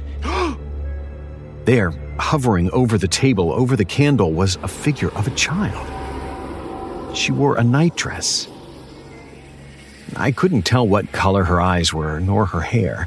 Her image flickered in shadow, all black and white, and it was gone 2 seconds later. If she had ever been there at all. She had been pointing to the second journal, the one now on the bottom. I relit the candle. There was still more than half of it left. I shut Timmy's journal and opened the one my hallucination had indicated. The name on the front read Alice. I turned to the page Krista had folded at the corner and found myself 2 years and 2 days later, on December 26th, 1910. They're such pretty things. They sparkle in any light. Mr. Gates has gotten better with the shapes and the colors. Last year, he made a diamond-shaped one for Sarah with tiny red speckles of flame inside. For her spunk, he'd said. I don't recall Sarah ever being spunky, but then she was already sick when I got here. It seems so long ago now. This year, there'll be a new one for Timmy. I've seen it. A deep, velvety blue with tiny stars, one shining brighter than the others. It might be on the tree already. But before I ever saw that, I saw what they did with him. I awoke to the sound of the clock in the main hall striking midnight, bringing in Christmas Day. But there was a thumping, too, as though from above me in the attic, where the decorations are stored. But by this time, the attic must have been empty, and I should have been asleep. We are not permitted to be up at this hour on any night, but most especially not now. But I was not feeling well, and sleep was difficult. So was rising from the bed, difficult and painful, and yet I did it. I padded to the door, past Maribel, who never stirred. I rubbed my eyes and found myself at the door, which I quietly tried, just out of curiosity. Still locked. I wondered when precisely they unlocked the doors on Christmas morning. We never heard it happen in Christmases past, but we always woke up to find it had been done. A light from outside, whooshing to life in a muffled blast of wind. I turned to the window. I made not a sound, but I went to it as though drawn there, as though not to a window, but to temptation itself. I wish that I had not gone. I shouldn't have. It was wrong, and I shall pay for it in my nightmares, for however long I still shall live. It wasn't Mr. Gates at the open tube of the furnace. It was Nurse Chapman. Slung over her shoulder was a burlap sack, big and heavy, open at the top. She managed it with one arm, as her other cranked a lever which raised the tube to an angle that would accommodate her purpose. She was about to put the bag and its contents into the tube, to slide them into the heart of the inferno together, then seemed to reconsider. I think she must have made a decision just then, to preserve the bag for further use. So instead, she turned it face down and emptied its contents onto the snow. It was Timmy. I'd already known he was dead, of course. He had passed away 3 days ago. We'd already had services. We'd already cried for him. But I hadn't seen him. Not like this. Not so wasted away. So frail and powerless and lifeless and utterly destroyed by the disease he thought he'd beaten. His mouth was open. Only one eye was shut. He was stiff as a statue as she raised him back up in both arms and fed him, naked and dead, into the firing tube of the furnace. Nurse Chapman looked my way, the lower half of her face covered with a thick kerchief, and I was only just in time to avoid being seen by her, ducking to the floor under the sill, backing up against it, hunched over. I was suddenly and violently ill, coughing and vomiting, throwing up a stream of milk-like bile onto the floor, bright white streaked with red, a small river of candy cane colors. Thankfully, Maribel never stirred. She was used to my episodes of late. She could sleep through them. In the morning, before we would be permitted to celebrate Christmas, she and I would have to scrub the floor spotless. If I was too weak to help, I'd be punished. They'd send me to the bell tower. The Christmas ornaments, the little specks of flame, the snowflakes, the stars, their ashes.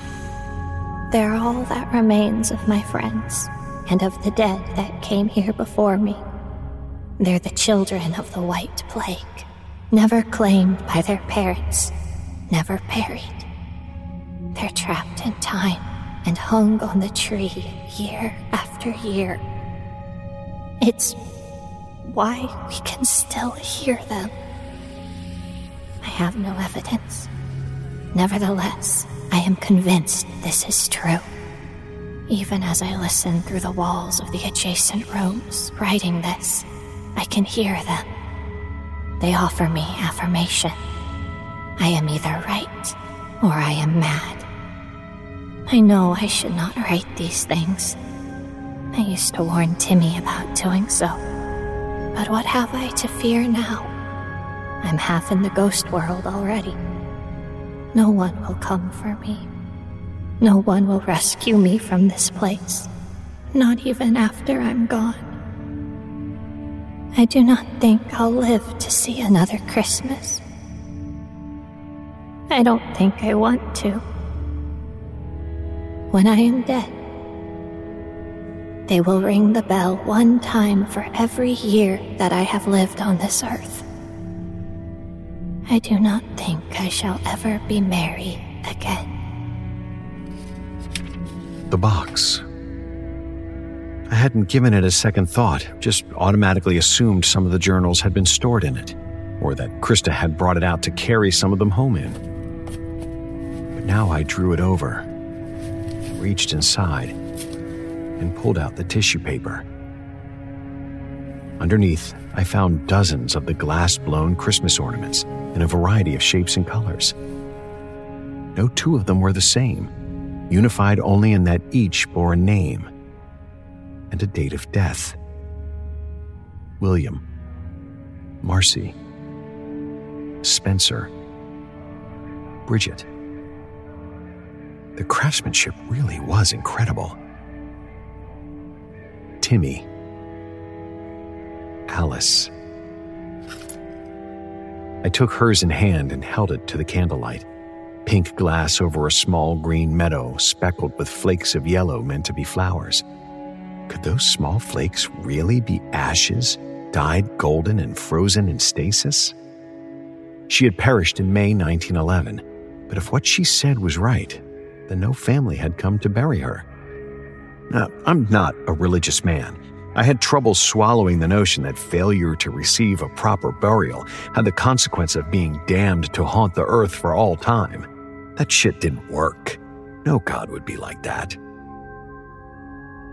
But what if they did pass on, and this remnant left behind was meant for us, to teach us simple respect for the dead, to curse this ground and its keepers until we finally got it right?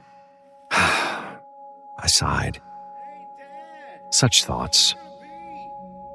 From outside, my eldest son, Lucas, called to me, asking how long I'd be. I realized then that the music had stopped. The U-Haul rentals would be all loaded up and ready to go. The doorway was open. Krista was there, watching me. Beyond her was the empty hall, open to the outside. Cold wind eddied and swirled into the library, making me shiver. She called back to the others. Hold your goddamn reindeer already. We'll be there in a minute. I checked my watch again.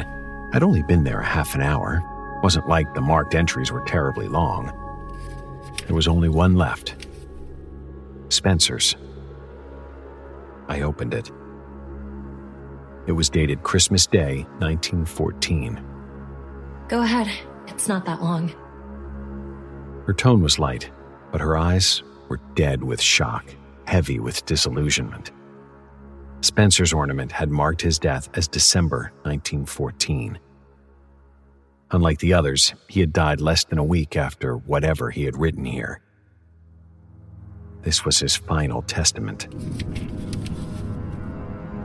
I can't sleep. Can't sleep. Can't. They put me in this place and I hate it. And I don't want to be here. And they put me here anyway. And I hate it. Hate it. They took my things and they locked me in here. And all they left me was this stupid journal and a pencil. And I want to stab myself with it. And I hate them all. They say they can't hear them. The voices. But they must be able to. They lie. The voices. They're loud. And they're dead. And they're everywhere. And when the bell tower rings, it bangs and bangs and it hurts. It hurts so bad. And I want to go back to my room and they won't let me. I'm so tired. I want to scream, but I can't. I can only scream on this paper. And I'm scared. And I'm sorry if that's what they want to hear.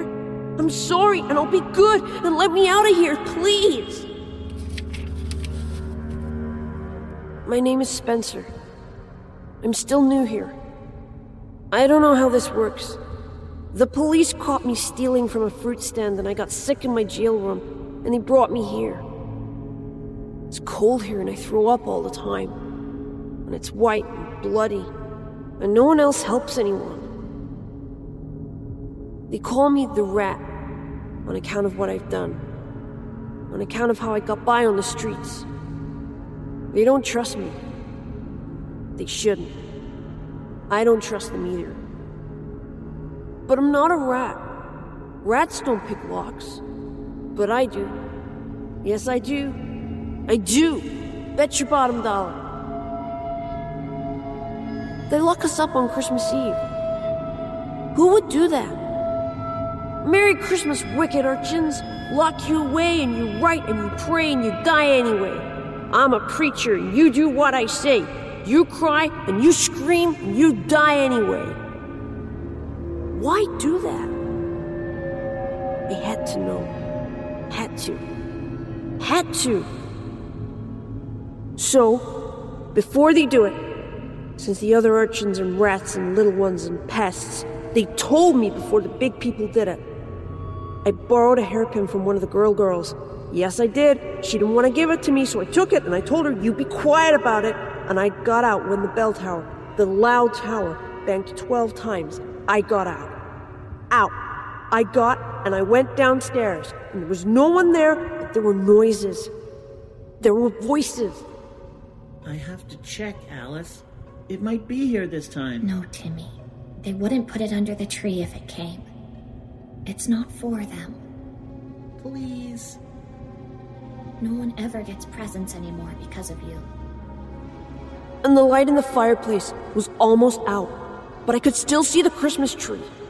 And there were presents there, even though the other urchins said they never got them. And the presents were opening themselves with no help. The paper came off in shreds and tatters and pieces with no one pulling it. There were horses and dolls and little houses and pretty things and fun things. And I was crying. The boy was upset, and the fire got brighter, and the stockings pulled themselves from the mantel and threw themselves into the fireplace, and all the toys flew all over the place like they were getting kicked and stomped on. Such a clatter, like the old rhyme says.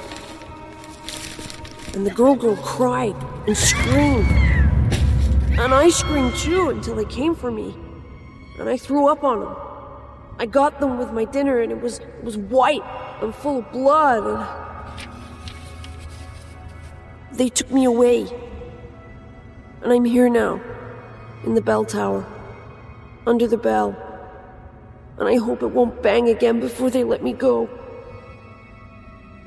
And I look down on the ground, and I see the Reverend, the preacher, our Father who ain't in heaven, ride away on his horse through the snow, like the devil's chasing him. Or maybe the devil is. I don't know. I don't know anything. I just got here. I'm not alone. There are rats in here. Real ones. They're sizing me up. I can tell. It's how they look at me. They want to eat me. They don't dare. Not yet. Not yet. Into the truck the books went, all of them, even the unreadable ones, and along with them, one cardboard box of old Christmas ornaments. Krista and I didn't talk about it. We just did it. I don't intend to make a big deal of this. Let the rest of the kids remember this place the way they knew it when they were growing up. Let them be proud of their family, at least through Christmas. And why not? From all I could gather, the worst of everything that happened at the Bell Tower Sanatorium took place in the first 10 years. And my great-grandfather, the good doctor, could hardly be seen as responsible for any of it. For 40 years, it is to be hoped, there was nothing more terrible than the voices of its long departed. And they seem to have quieted over time. If what I had seen truly was the spirit of Alice, she had said nothing to me. It was enough to hope. I hope that my family legacy is not one of generations of children who heard those ghosts in the night for the rest of their lives, unable to enjoy the spirit of the holidays. Children really should be merry at Christmas.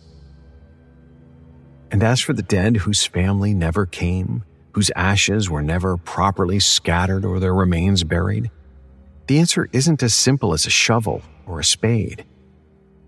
No. The earth movers are coming in at the start of January. They'll not only tear the place down, but dig it up by the roots. The Bell Tower children will be 6 feet under, or more, in no time. Hopefully it's what they want. And if not, a haunted shopping mall will probably be a big hit when Halloween rolls back around anyway.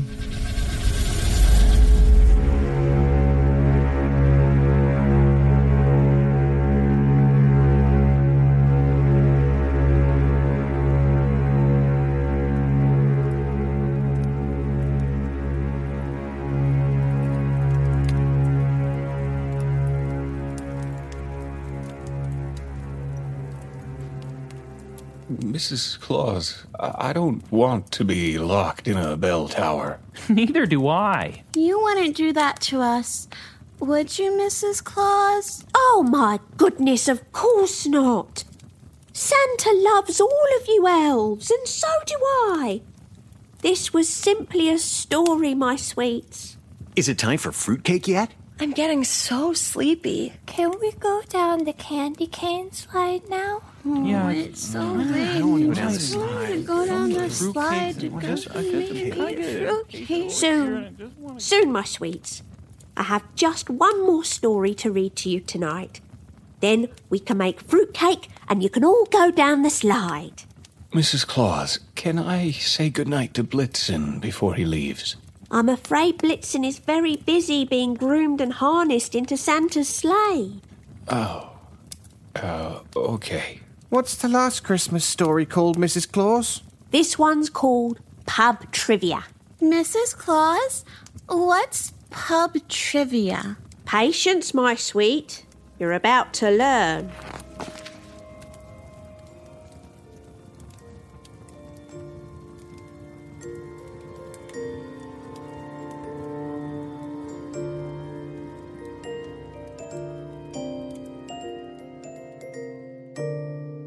Trevor held the door open and Kim and I stepped inside. trading a light snowfall and carolers for sweaty drunks. We'd worked a double for the airline and ended up in London for Christmas Eve. It'd been a long few days, and all I wanted was a relaxing night getting forget-my-worries drunk with coworkers. Jacob waved us over from a corner table, laughing to himself. A blonde, a brunette, and a redhead walk into a bar. He was right, but only technically. This was a pub, not a bar, and Trevor was a bottle blonde. He thought it made him look hot, but it only made him look like a background extra from a 90s music video. Kim was the brunette, and I represented the gingers. The pub was a hole in the wall a short walk from our hotel. The place was decorated for the holidays with sparkly tinsel and candy canes. A dirty scarecrow was propped by Jacob's table with a Santa hat and a festive sign for trivia night hanging around its neck. Jacob looked like he already had a buzz going. There were glasses full of sudsy beer waiting for the three of us, but there were 2 empty half-pint glasses in front of him. Trevor, Kim, and I took our seats at the small table. You're sure the airline's paying? I didn't even bring my purse. I look like I'm over 21, right? Drinking age is only 18 in Toronto. Not pertinent to the conversation, just bragging. 18 here also. You're good, Kim. He flashed the airline debit card and then shoved it in his pocket. Michael said I could charge up to £300 as a little holiday bonus. If our meals are just 20 to 30 pounds apiece, we can get blackout drunk and forget we're away from our families. You didn't miss your holidays. I missed the first 3 nights of Hanukkah this year, yet no one seemed to care. That was 3 weeks ago. It looked like the stereotypical English pub fare I'd expect. Salads, soups, fish and chips, bangers and mash. An older waitress in an ugly Christmas sweater strode our way and collected the empties in front of Jacob. Happy Christmas. Are you lot playing trivia tonight? I heard there's a special prize for the winning team. Bar trivia? I don't know. Why not? We sit here, we eat, we drink, we answer some stupid questions. We're in. Great. She pulled a pencil and a folded sheet of paper from her back pocket and set them down in front of me. I'll give you a few minutes to look over your menus. I looked over the Xeroxed answer sheet. There was a place for a team name and 3 rounds of 10 questions each. 30 questions? That special prize is so ours. Depends on our competition. The pub was full and rowdy. The waitress was handing out more answer sheets, although from my position at our table, I couldn't see much of the room without craning around.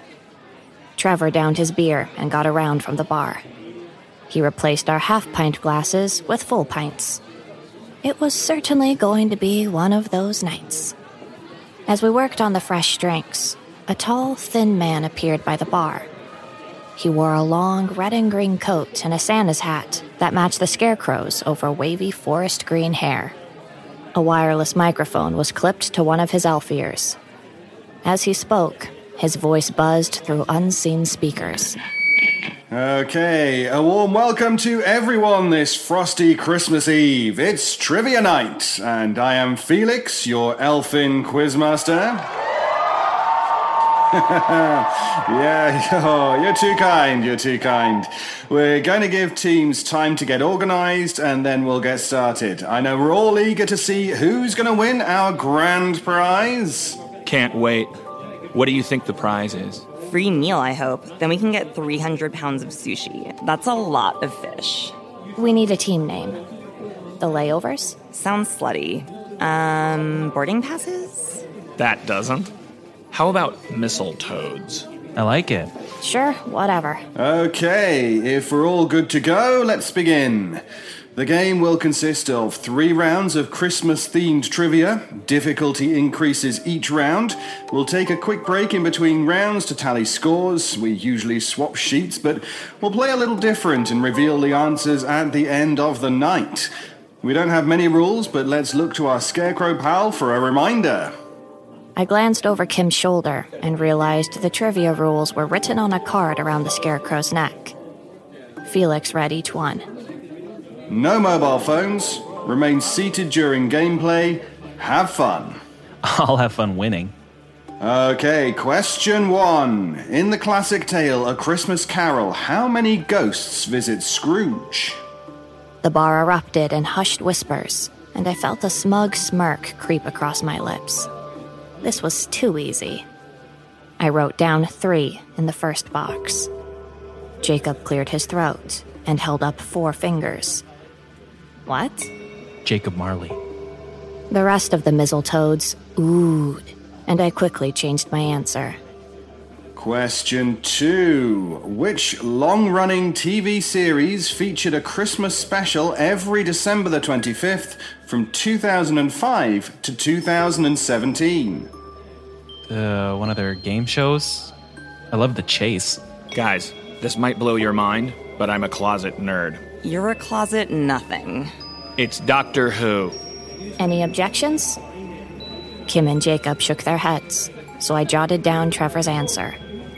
The next question sailed by, easy enough for our brain trust, and I felt like a Christmas expert as I wrote down Boxing Day, Figgy Pudding, Home Alone, Tinsel, Jimmy Stewart, Eggnog, Vixen, and David Bowie. Trevor was right. We so had this. We'll take a short break while I collect and tally the scores.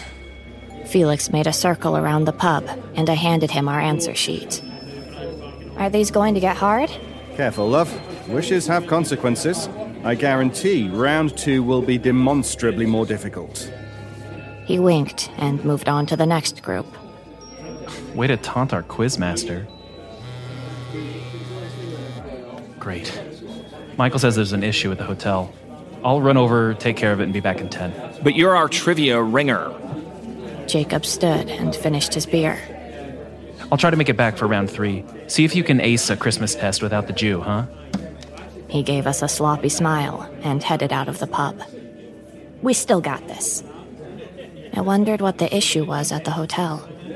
Good. I really want to win that car. Yeah, right. I'm sure that's the mysterious prize. Soon, our waitress returned with the same grin frozen on her face. She handed our answer sheets back. Having fun, dears? Do we order with you? Typically at the bar, love, but I'll put it in for you since we're backed up. Christmas Eve is one of our busiest nights. You're the best. Fish and chips for me. That sounds good. Me too. And I'll go with the turkey Christmas meal. Lovely choices. She took our menus, her smile never even shifting, and left. Okay, we have a 3-way tie. All 10 questions were answered correctly by the Jingleberries, the Mistletoads, and Santa's Little Bastards. We hooted and hollered, and I cracked my knuckles, settling in for the promised, more difficult round. Question 1. The child actor who got his tongue stuck to a flagpole in A Christmas Story worked in what field throughout the 90s? I wrote down porn, and my teammates wiggled their eyebrows at me. What? I haven't seen any of his work, just heard about it. Question 2. Finnish families used to spend Christmas Eves on their floors, so who could sleep in their beds? I threw my arms up. How was I supposed to get this one? We can figure it out. Relatives, maybe? That's too simple. Dead relatives? Sure. I wrote that down with a sigh. Question 3. We all know Frau Perchte, the Christmas witch, opens the bellies of naughty children. But what item does she place inside? That one took a turn. You think? Any ideas? I tried not to picture some hag ripping open the stomachs of naughty boys and girls. Trevor shrugged while Kim's brows knit together. It's gotta be, what, German or Dutch? Trevor snapped his fingers. Wooden shoes. That's stupid. They wouldn't fit. What would make sense for a Christmas witch to put inside the sliced open stomachs of children? We'll circle back to that one.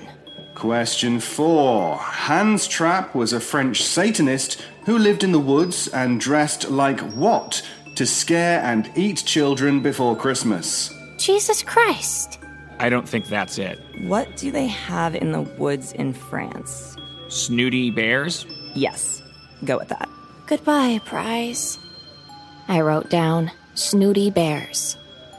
With an English quizmaster, maybe he'd appreciate the dig at the French. Question 5. One of St. Nicholas's helpers was an innkeeper who butchered and ate 3 boys. What's his name? Are these Christmas questions or Halloween? This one's French too. I've heard it. Pierre something, maybe? Sure.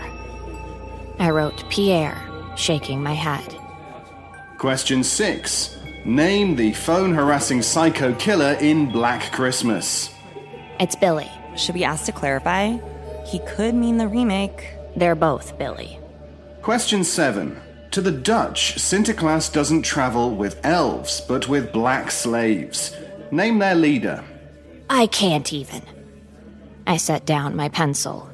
It's Black Pete. I dated a Dutch guy in college. I felt dirty just writing the name, but pub trivia demanded it. Question 8. Which beauty queen disappeared on Christmas Day 1996? Oh, John Benet Ramsey. Who wrote these questions? Question 9. What natural occurrence killed over 230 people across the Indian Ocean and Africa on Boxing Day 2004? A tsunami. It was shitty for all those people, but at least we knew the answer. Question 10. On Krampusnacht, the Krampus is given free rein to beat children or spirit them straight to hell. Which night is Krampus night? I don't know. Near Christmas, right? Sure. 20? I like 20. I wrote December 20th down, and with that, round 2 ended. I couldn't help but wonder if Jacob would have known any of the ones we got wrong. It would have been nice to have him back with us. I skimmed our answers, but couldn't come up with whatever Hans Trapp disguised himself as when he went child hunting. I handed the sheet over for Kim to turn in, while Trevor and I worked on our pints. I can't wait to hear round 3. I can. Should we even stick around? There's no way we're winning after guessing on some of those. And these questions are awful. Well, we were tied, and we had to have gotten some of those right, thanks to Kim's college boyfriend. Besides, our meals haven't come yet, and I'm starving. True. Kim returned with the answer sheet, and Trevor immediately ratted me out. Monica wants to leave. Why would we leave? Creepy questions. I don't know, I don't know. We can't anyway. Jacob has the company card. I don't have any cash on me. Me neither. You know, I can't think of anything more Christmassy than waiting for a Jew to arrive. Ha ha. How many did we get right? 6. Kim slid the paper my way. Not bad. We got dead relatives right. Go us. Yay, dead relatives. I couldn't help but wonder what the Christmas witch stuffed in children's bellies, or Hans Trapp dressed as to hunt kids. Just the thought of it gave me shivers. Well, the race is still tight, but we're in a 2-way tie for the lead between the Jingleberries and Santa's Little Bastards. I half-heartedly clapped along with the others. Of course we'd fallen behind. But there were 10 more questions, and we could still get this. Our waitress returned to clear the empty glasses and set down another round. There you go, lovelies. Don't tell the others, but I'm rooting for you. I smiled weakly. Thanks. She just blinked at me a moment, and then slowly backed away. Round 3, question 1. On one chilly Christmas morning, who slept with his boyfriend's father? Is this from something? Has to be. What messed up Christmas movie is that? What piece of trash screws their boyfriend's dad? Look, I'm not the only one with daddy issues. It's me, all right? Kim just wore a blank expression on her face. We want to win, right? I'm the answer. He tapped the table and sighed. It was like a winter fling, anyway. It's not like we were engaged or anything. But how are you the answer to the pub trivia? Question 2. I felt the rush of time and scribbled Trevor's name down. Who cheated at the office elephant gift swap last year? I felt shame tingle through my arm and course into my right hand. I expelled it on the answer sheet by writing my own name. I got stuck with losing scratch tickets. And I stole the extra paid vacation day. Sorry. At least my indiscretion didn't hurt anyone. How's your ex's relationship with his dad? Rocky at best. Fine. This is insane. I'm leaving. Just as I started to stand, a metal bar swung around from the back of my chair and clicked into place, pinning me to my seat like a roller coaster ride. Trevor and Kim stared at me for just a second before their chairs pulled the same trick. What the hell? I'll have to remind all trivia participants to remain seated until the end of the round. The rules are right there. He pointed to the festive sign around the scarecrow's neck. No mobile phones. Remain seated during gameplay. Have fun. Let's just play the game. I leaned up as far as I could to find help from the other patrons, but the few I could see were still having a jolly time. There were more festive hats than I'd remembered. They were also shorter. Feet swung back and forth under tables like antsy children. Even to my beer-dulled brain, none of this was making any sense. But I couldn't think of anything to do but play like I was supposed to. Question 3. Who told a group of orphans that Santa doesn't exist? Trevor and I turned to Kim. What? I had a bad day. The mall was crowded and it was this whole thing. Was there a lot of crying? So much. Put my name down for number 3. At least we all got one. Now we can move on, right? Question 4. Which pieces of shit once called out sick on Christmas Eve because they wanted to party and left their co-workers in the lurch? It was a mall job. It wasn't worth the stress. I wrote Kim's name again. The question's plural. I've done the same. I added Trevor's name beside Kim's. Question 5. Who volunteered to work this Christmas to avoid seeing her dying mother? I don't want to have to remember her when she's not herself. Fuck me. She downed her beer, followed by Trevor, and then me.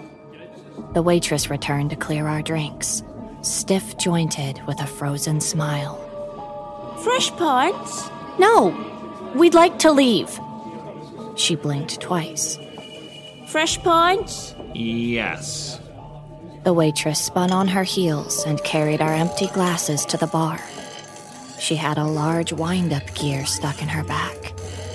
It spun slowly as she walked away. We stared in shock as she gathered 3 fresh pints and returned. Here you go, lovelies. The waitress set down our drinks and blinked at us. Thanks. Cheers. She turned and marched away, the gear in her back spinning. This was insane. Question 6. Who outed his former best friend to his family over Christmas break? Kim and I turned to Trevor. It was for his own good. I thought he was ready. I was 19. I didn't think he'd get disowned. What happened to him? Last I heard, he was in rehab again. Question 7. How many of these are there? Just 4 more. Hold it together. Maybe the grand prize is letting us leave. Oh, God. Who killed Mrs. Appleby? Who's Mrs. Appleby? My next-door neighbor growing up. I was supposed to shovel her walk. She slipped on the way to the mailbox, sending Christmas cards. Fuck. That is the saddest thing I've ever heard. I didn't push her. Still, I think you better put your name down. Where the hell is Jacob? I grabbed my phone. I had a missed text from him. I'm back at the pub. Where did you guys go? Felix was suddenly beside the table. He placed an ice-cold hand on my wrist. No mobiles. Cheaters will be penalized. You wouldn't like that. I need to check on my friend. He's no longer playing. Why not? He smiled a long row of sharp, yellowed teeth and one eyebrow cocked to the heavens. It dawned on me that he wasn't wearing stage makeup. His ears really were pointed, and the very roots of his hair were forest green. He pulled back his coat and revealed he was standing on two 18-inch stilts. He couldn't have been more than 5 feet on his own. Question 8. Why isn't Jacob here? Felix smiled knowingly and then continued walking by other tables, leaving us to play his game. What did he say? Some mix-up at the hotel, right? Is that specific enough? No. There's another difference between him and us. You don't mean... Trevor trailed off, looked around, and lowered his voice. Because he's Jewish. You're a moron. Jacob's not here because he's a good person. I'm a fantastic person. Tell it to the orphans. Hey! Question 9. What happens to naughty children at this time of the year? They're punished. I sniffled and took another drink. Question 10. Who's the naughtiest here? You killed an old woman. You scarred orphans! They're orphans. I'm pretty sure they had other issues to begin with. Trevor ruined his friend's life. He could turn it around. Mrs. Appleby's never coming back. If it's a numbers game, Kim came up more than either of us. I waved around the answer sheet. Trevor and my issues are in the past. You're here right now avoiding your sick mother. Just write your name and let's move on. Yeah, I vote you. Majority rules. Fine. I wrote my own name in a trembling hand. Are we all horrible trash people? Neither of us answered. We didn't have to. Felix was back at our table, his hand outstretched. I hadn't noticed before how long and narrow his fingers were, the nails chipped and black. I handed him our answer sheet. He nodded and set it back down. He trotted off to look at the other team's answers. I couldn't look either of my friends in the eye, too drained to think and too raw to feel. And we have a tie to break this fine Christmas Eve between the Santa's little bastards and the Mistletoes. Whatever this is, at least we're still in it. Are we even sure we want to win this anymore? I have a feeling we really do. We were in trouble as it was, and I couldn't imagine losing would help any. This one's a numbers question. The closest team to the correct answer wins. How many total times have your team members been naughty this past year? This hell is never going to end. What do you guys think? I flipped over the paper, ready to do some quick math. Put 3 for me. No, 4. Yeah, 4. I wrote 5 for Kim, and 20 for me because why not? How do you even judge? Trevor? I'll go with 400. Kim spit out her drink. What? This year? He shrugged. I jack off a couple times a week and I never go out of my way to help anyone. Trash people, remember? Wait, does masturbation count? How about jaywalking? What are the metrics here? It's impossible to tell. I think that's the point. If we're accountable to ourselves, then whatever we say is right. We so got this. I wrote down his 400. I added a 0 to my own number, and then put them all together. I wrote that the 3 of us had been naughty 605 times in the last year, and shook my head, shamed and embarrassed. And we have a winner! Felix announced the moment I set down my pencil. Let's hear it for the Mistletoes! The whole place erupted in cheers and jeers as Felix appeared at our table. Congratulations, friends and fiends. You each win 1 Christmas wish. A what now? I have to admit, I didn't see that one coming. I'd half expected the prize to be a knife to the throat. Just tell me your wish and elven magic will make it come true. Just name it. Anything. Well, besides 1. He pointed to the Christmas scarecrow. Its sign now read, "No wishing for more wishes." Fine, I wish for $1 million. Yes, me too. Felix nodded. Done and done. What's your Christmas wish? They'd come up with that without any hesitation. Selfish, naughty wishes. I should have been more surprised. I wish I could have been at that point. I'd love to have all that money, of course, but it wouldn't buy my peace of mind or clear my guilt.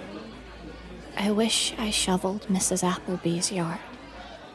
A twinkle came to Felix's eye, and he nodded. Done. The bars pinning us to our chairs disengaged with a whoosh, and I breathed easy for the first time in what felt like years. Kim leapt to her feet, rubbing her stomach. Trevor stood up beside her. Well, this has been real fun. Their phones buzzed, and he checked his with a smirk. Looks like I'm Bitcoin rich. Elves are into cryptocurrencies. It makes as much sense as anything else. Kim stood next to him and finished her beer. I was still too numb to stand, but I managed to fumble for my phone. There were more texts from Jacob asking where we'd gone to. Oh, before you leave, wouldn't you like to know the answer to one of the questions you missed? Sure. He finished his beer and slammed the empty glass on the table. What'd we miss? You remember the question about Hans Trapp, the Satan worshipper who punishes the naughty? Sure. What does he disguise himself as? A scarecrow. Trevor and Kim snapped their attention to the scarecrow behind them. They screamed as Hans Trapp himself reached past them and grabbed a pint glass. He broke it over Trevor's head, who fell to his knees. Kim tried to run, but the scarecrow grabbed her shoulder. He spun her around and stabbed her in the neck with a piece of the broken glass. Arterial spray shot Felix in the face, but he only laughed. As I sat there and watched Hans Trapp massacre my screaming friends, I opened the gallery on my phone. It was just a hunch I desperately hoped would prove right. Hans Trapp backed into the table, nearly knocking it over, as he brutally kicked Kim on the floor, even after her body went still. I scrolled through my picture gallery, past selfies and scenic shots in foreign countries with my friends. Trevor was desperately crawling away, but the scarecrow grabbed his ankle and yanked him back. Trevor clawed at chair legs and anything else in reach, but there was no saving him from the onslaught. I found the folder I was looking for. Thanksgiving from this year. A picture of the turkey, then the stuffing. I adore stuffing. And then a group shot of us around the table. I felt such a rush of relief, seeing the smiling faces of my family and Mrs. Appleby.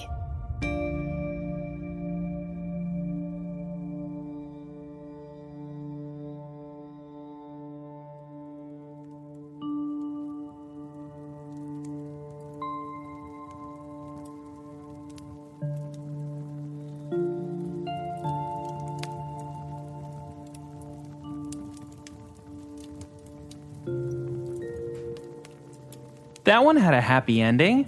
I know I'm on the nice list. I am too. Me too. Yes, you're all on the nice list this year. We wish you a Merry Christmas. We wish you a Merry Christmas. We wish you a Merry Christmas and a Happy New Year. Oh, hello, everyone. I fear I got carried away singing carols outside. Oh, Santa, you didn't. Are you going to have time to get to all the children? Oh, of course, my dear. I would never disappoint a child. I know you wouldn't. That's why you're Santa Claus. Yay, Santa! Well, now, I'd better get going. I just came in to see if I could grab a slice of fruitcake for the road. Oh, Santa, I'm afraid we haven't made it yet. I may have got a bit carried away with my Christmas stories as well. Well, no harm done, my dear. Something for me to look forward to when I get back in the morning. Yes, and there'll be plenty of it. Now, on your way. On your way, Santa. So many children to visit. I say give me a kiss, darling, and I'll see you in the morning. Oh, come here, you.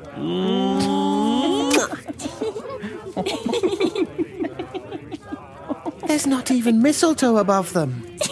I know. Well, I'm off. Thank you all for your hard work this year. The children will be very happy. Bye, Santa. Bye, Santa Claus. Good luck.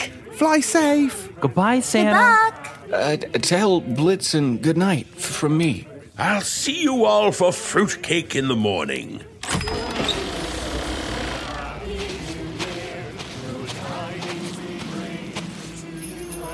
Merry Christmas!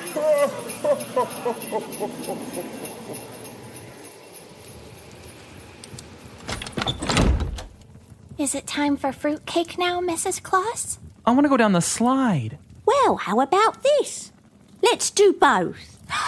Yay! Stand up, everyone. It's time to make fruitcake for Santa. Let's line up one by one in front of the candy cane slide. Mrs. Claus? Single file. That's right, Alt. Don't cut in front of Nicole. You'll all get a turn. Peter, come now. Back of the line. Wonderful. Can we start with the cherries, Mrs. Claus? And then the grapes. Oh, yes, there we go. Here are the cherries. Drop them down the slide. Here are the grapes. And the mangoes. Santa loves his mangoes. What about the pecans, Mrs. Claus? Oh, yes, here you are, Nicole. Now, I'll add the flour and butter. There we go. Now, to puree the nuts and mix it all together. Kyle, will you turn on the grinder? Yeah. All right, now it's time for the magic ingredient. Are you ready, my sweets? Yeah, we're ready. We're ready. All right, one by one, down the slide. Me first. Come now, everyone wait their turn. Very good. Down the candy cane slide, everyone. Santa will be so happy with his fruitcake this year. You're all so sweet. Merry Christmas, Mrs. Claus. Whee! Well, come along, Peter. It's your turn. But I don't want to go down the slide. I don't want to be in a fruitcake. Oh, but Peter, Santa needs his fruitcake. This cake sustains him all year long when the magic of Christmas is at its lowest. But we worked so hard this year, and I thought, well... Come here, let me give you a hug, Peter. Yes, you worked very hard. Santa will have a rich and hearty fruitcake this year. I need your help, Peter. I need you to help keep Santa alive when the air is too hot for Christmas spirit. But Blitzen is my best friend. I want to stay with him. He'll miss me. He will, my sweet. He will miss you, but just think. New elves will be born from the holly in the spring, and Blitzen will have new friends. I guess. Now, won't you help me make the fruitcake for Santa, Peter? Yes, Mrs. Claus. Merry Christmas, Peter. Merry Christmas. Merry Christmas, Mrs. Claus.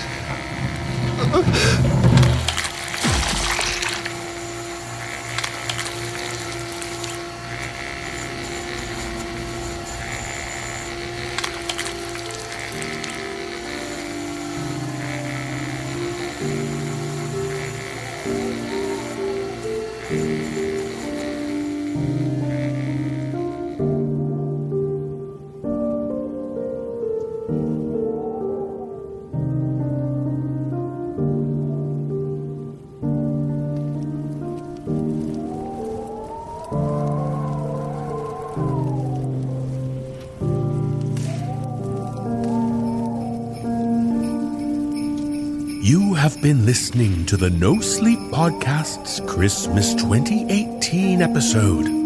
Let me tell you about the stories we did for you this year. It's Tradition was written by S.H. Cooper and produced by Jeff Clement. It was performed by Addison Peacock, Erica Sanderson, and Nicole Doolin. The Gingerbread Man was written by Manon Lysette and produced by Phil Mikulski. It was performed by Ellie Hirschman, Erica Sanderson, Matthew Bradford, and Nicole Goodnight. A Christmas Wish was written by David Alt and produced by Phil Mikulski.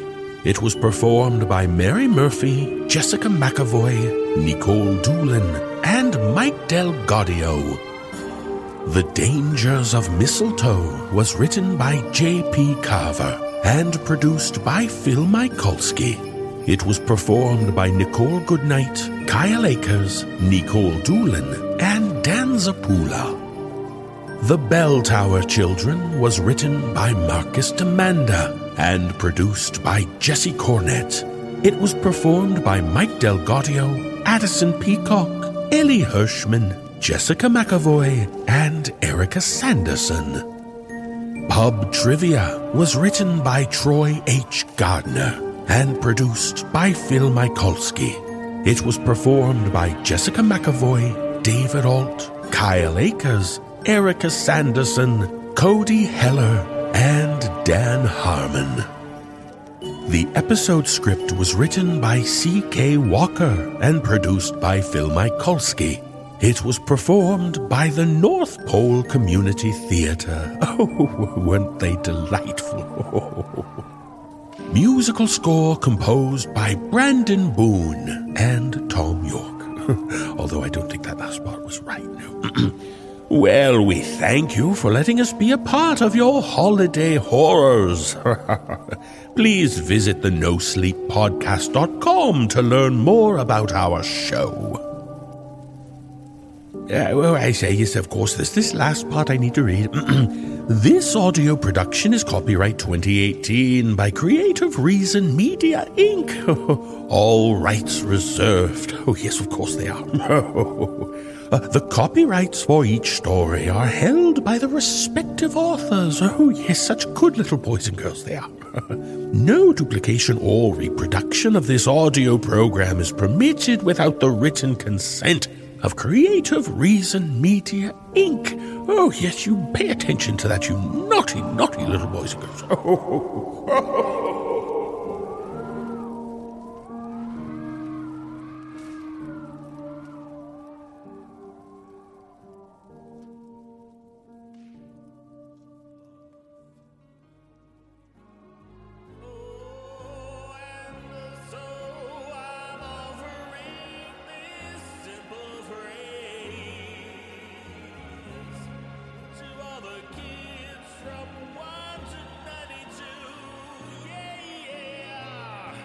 Although it's been said many times.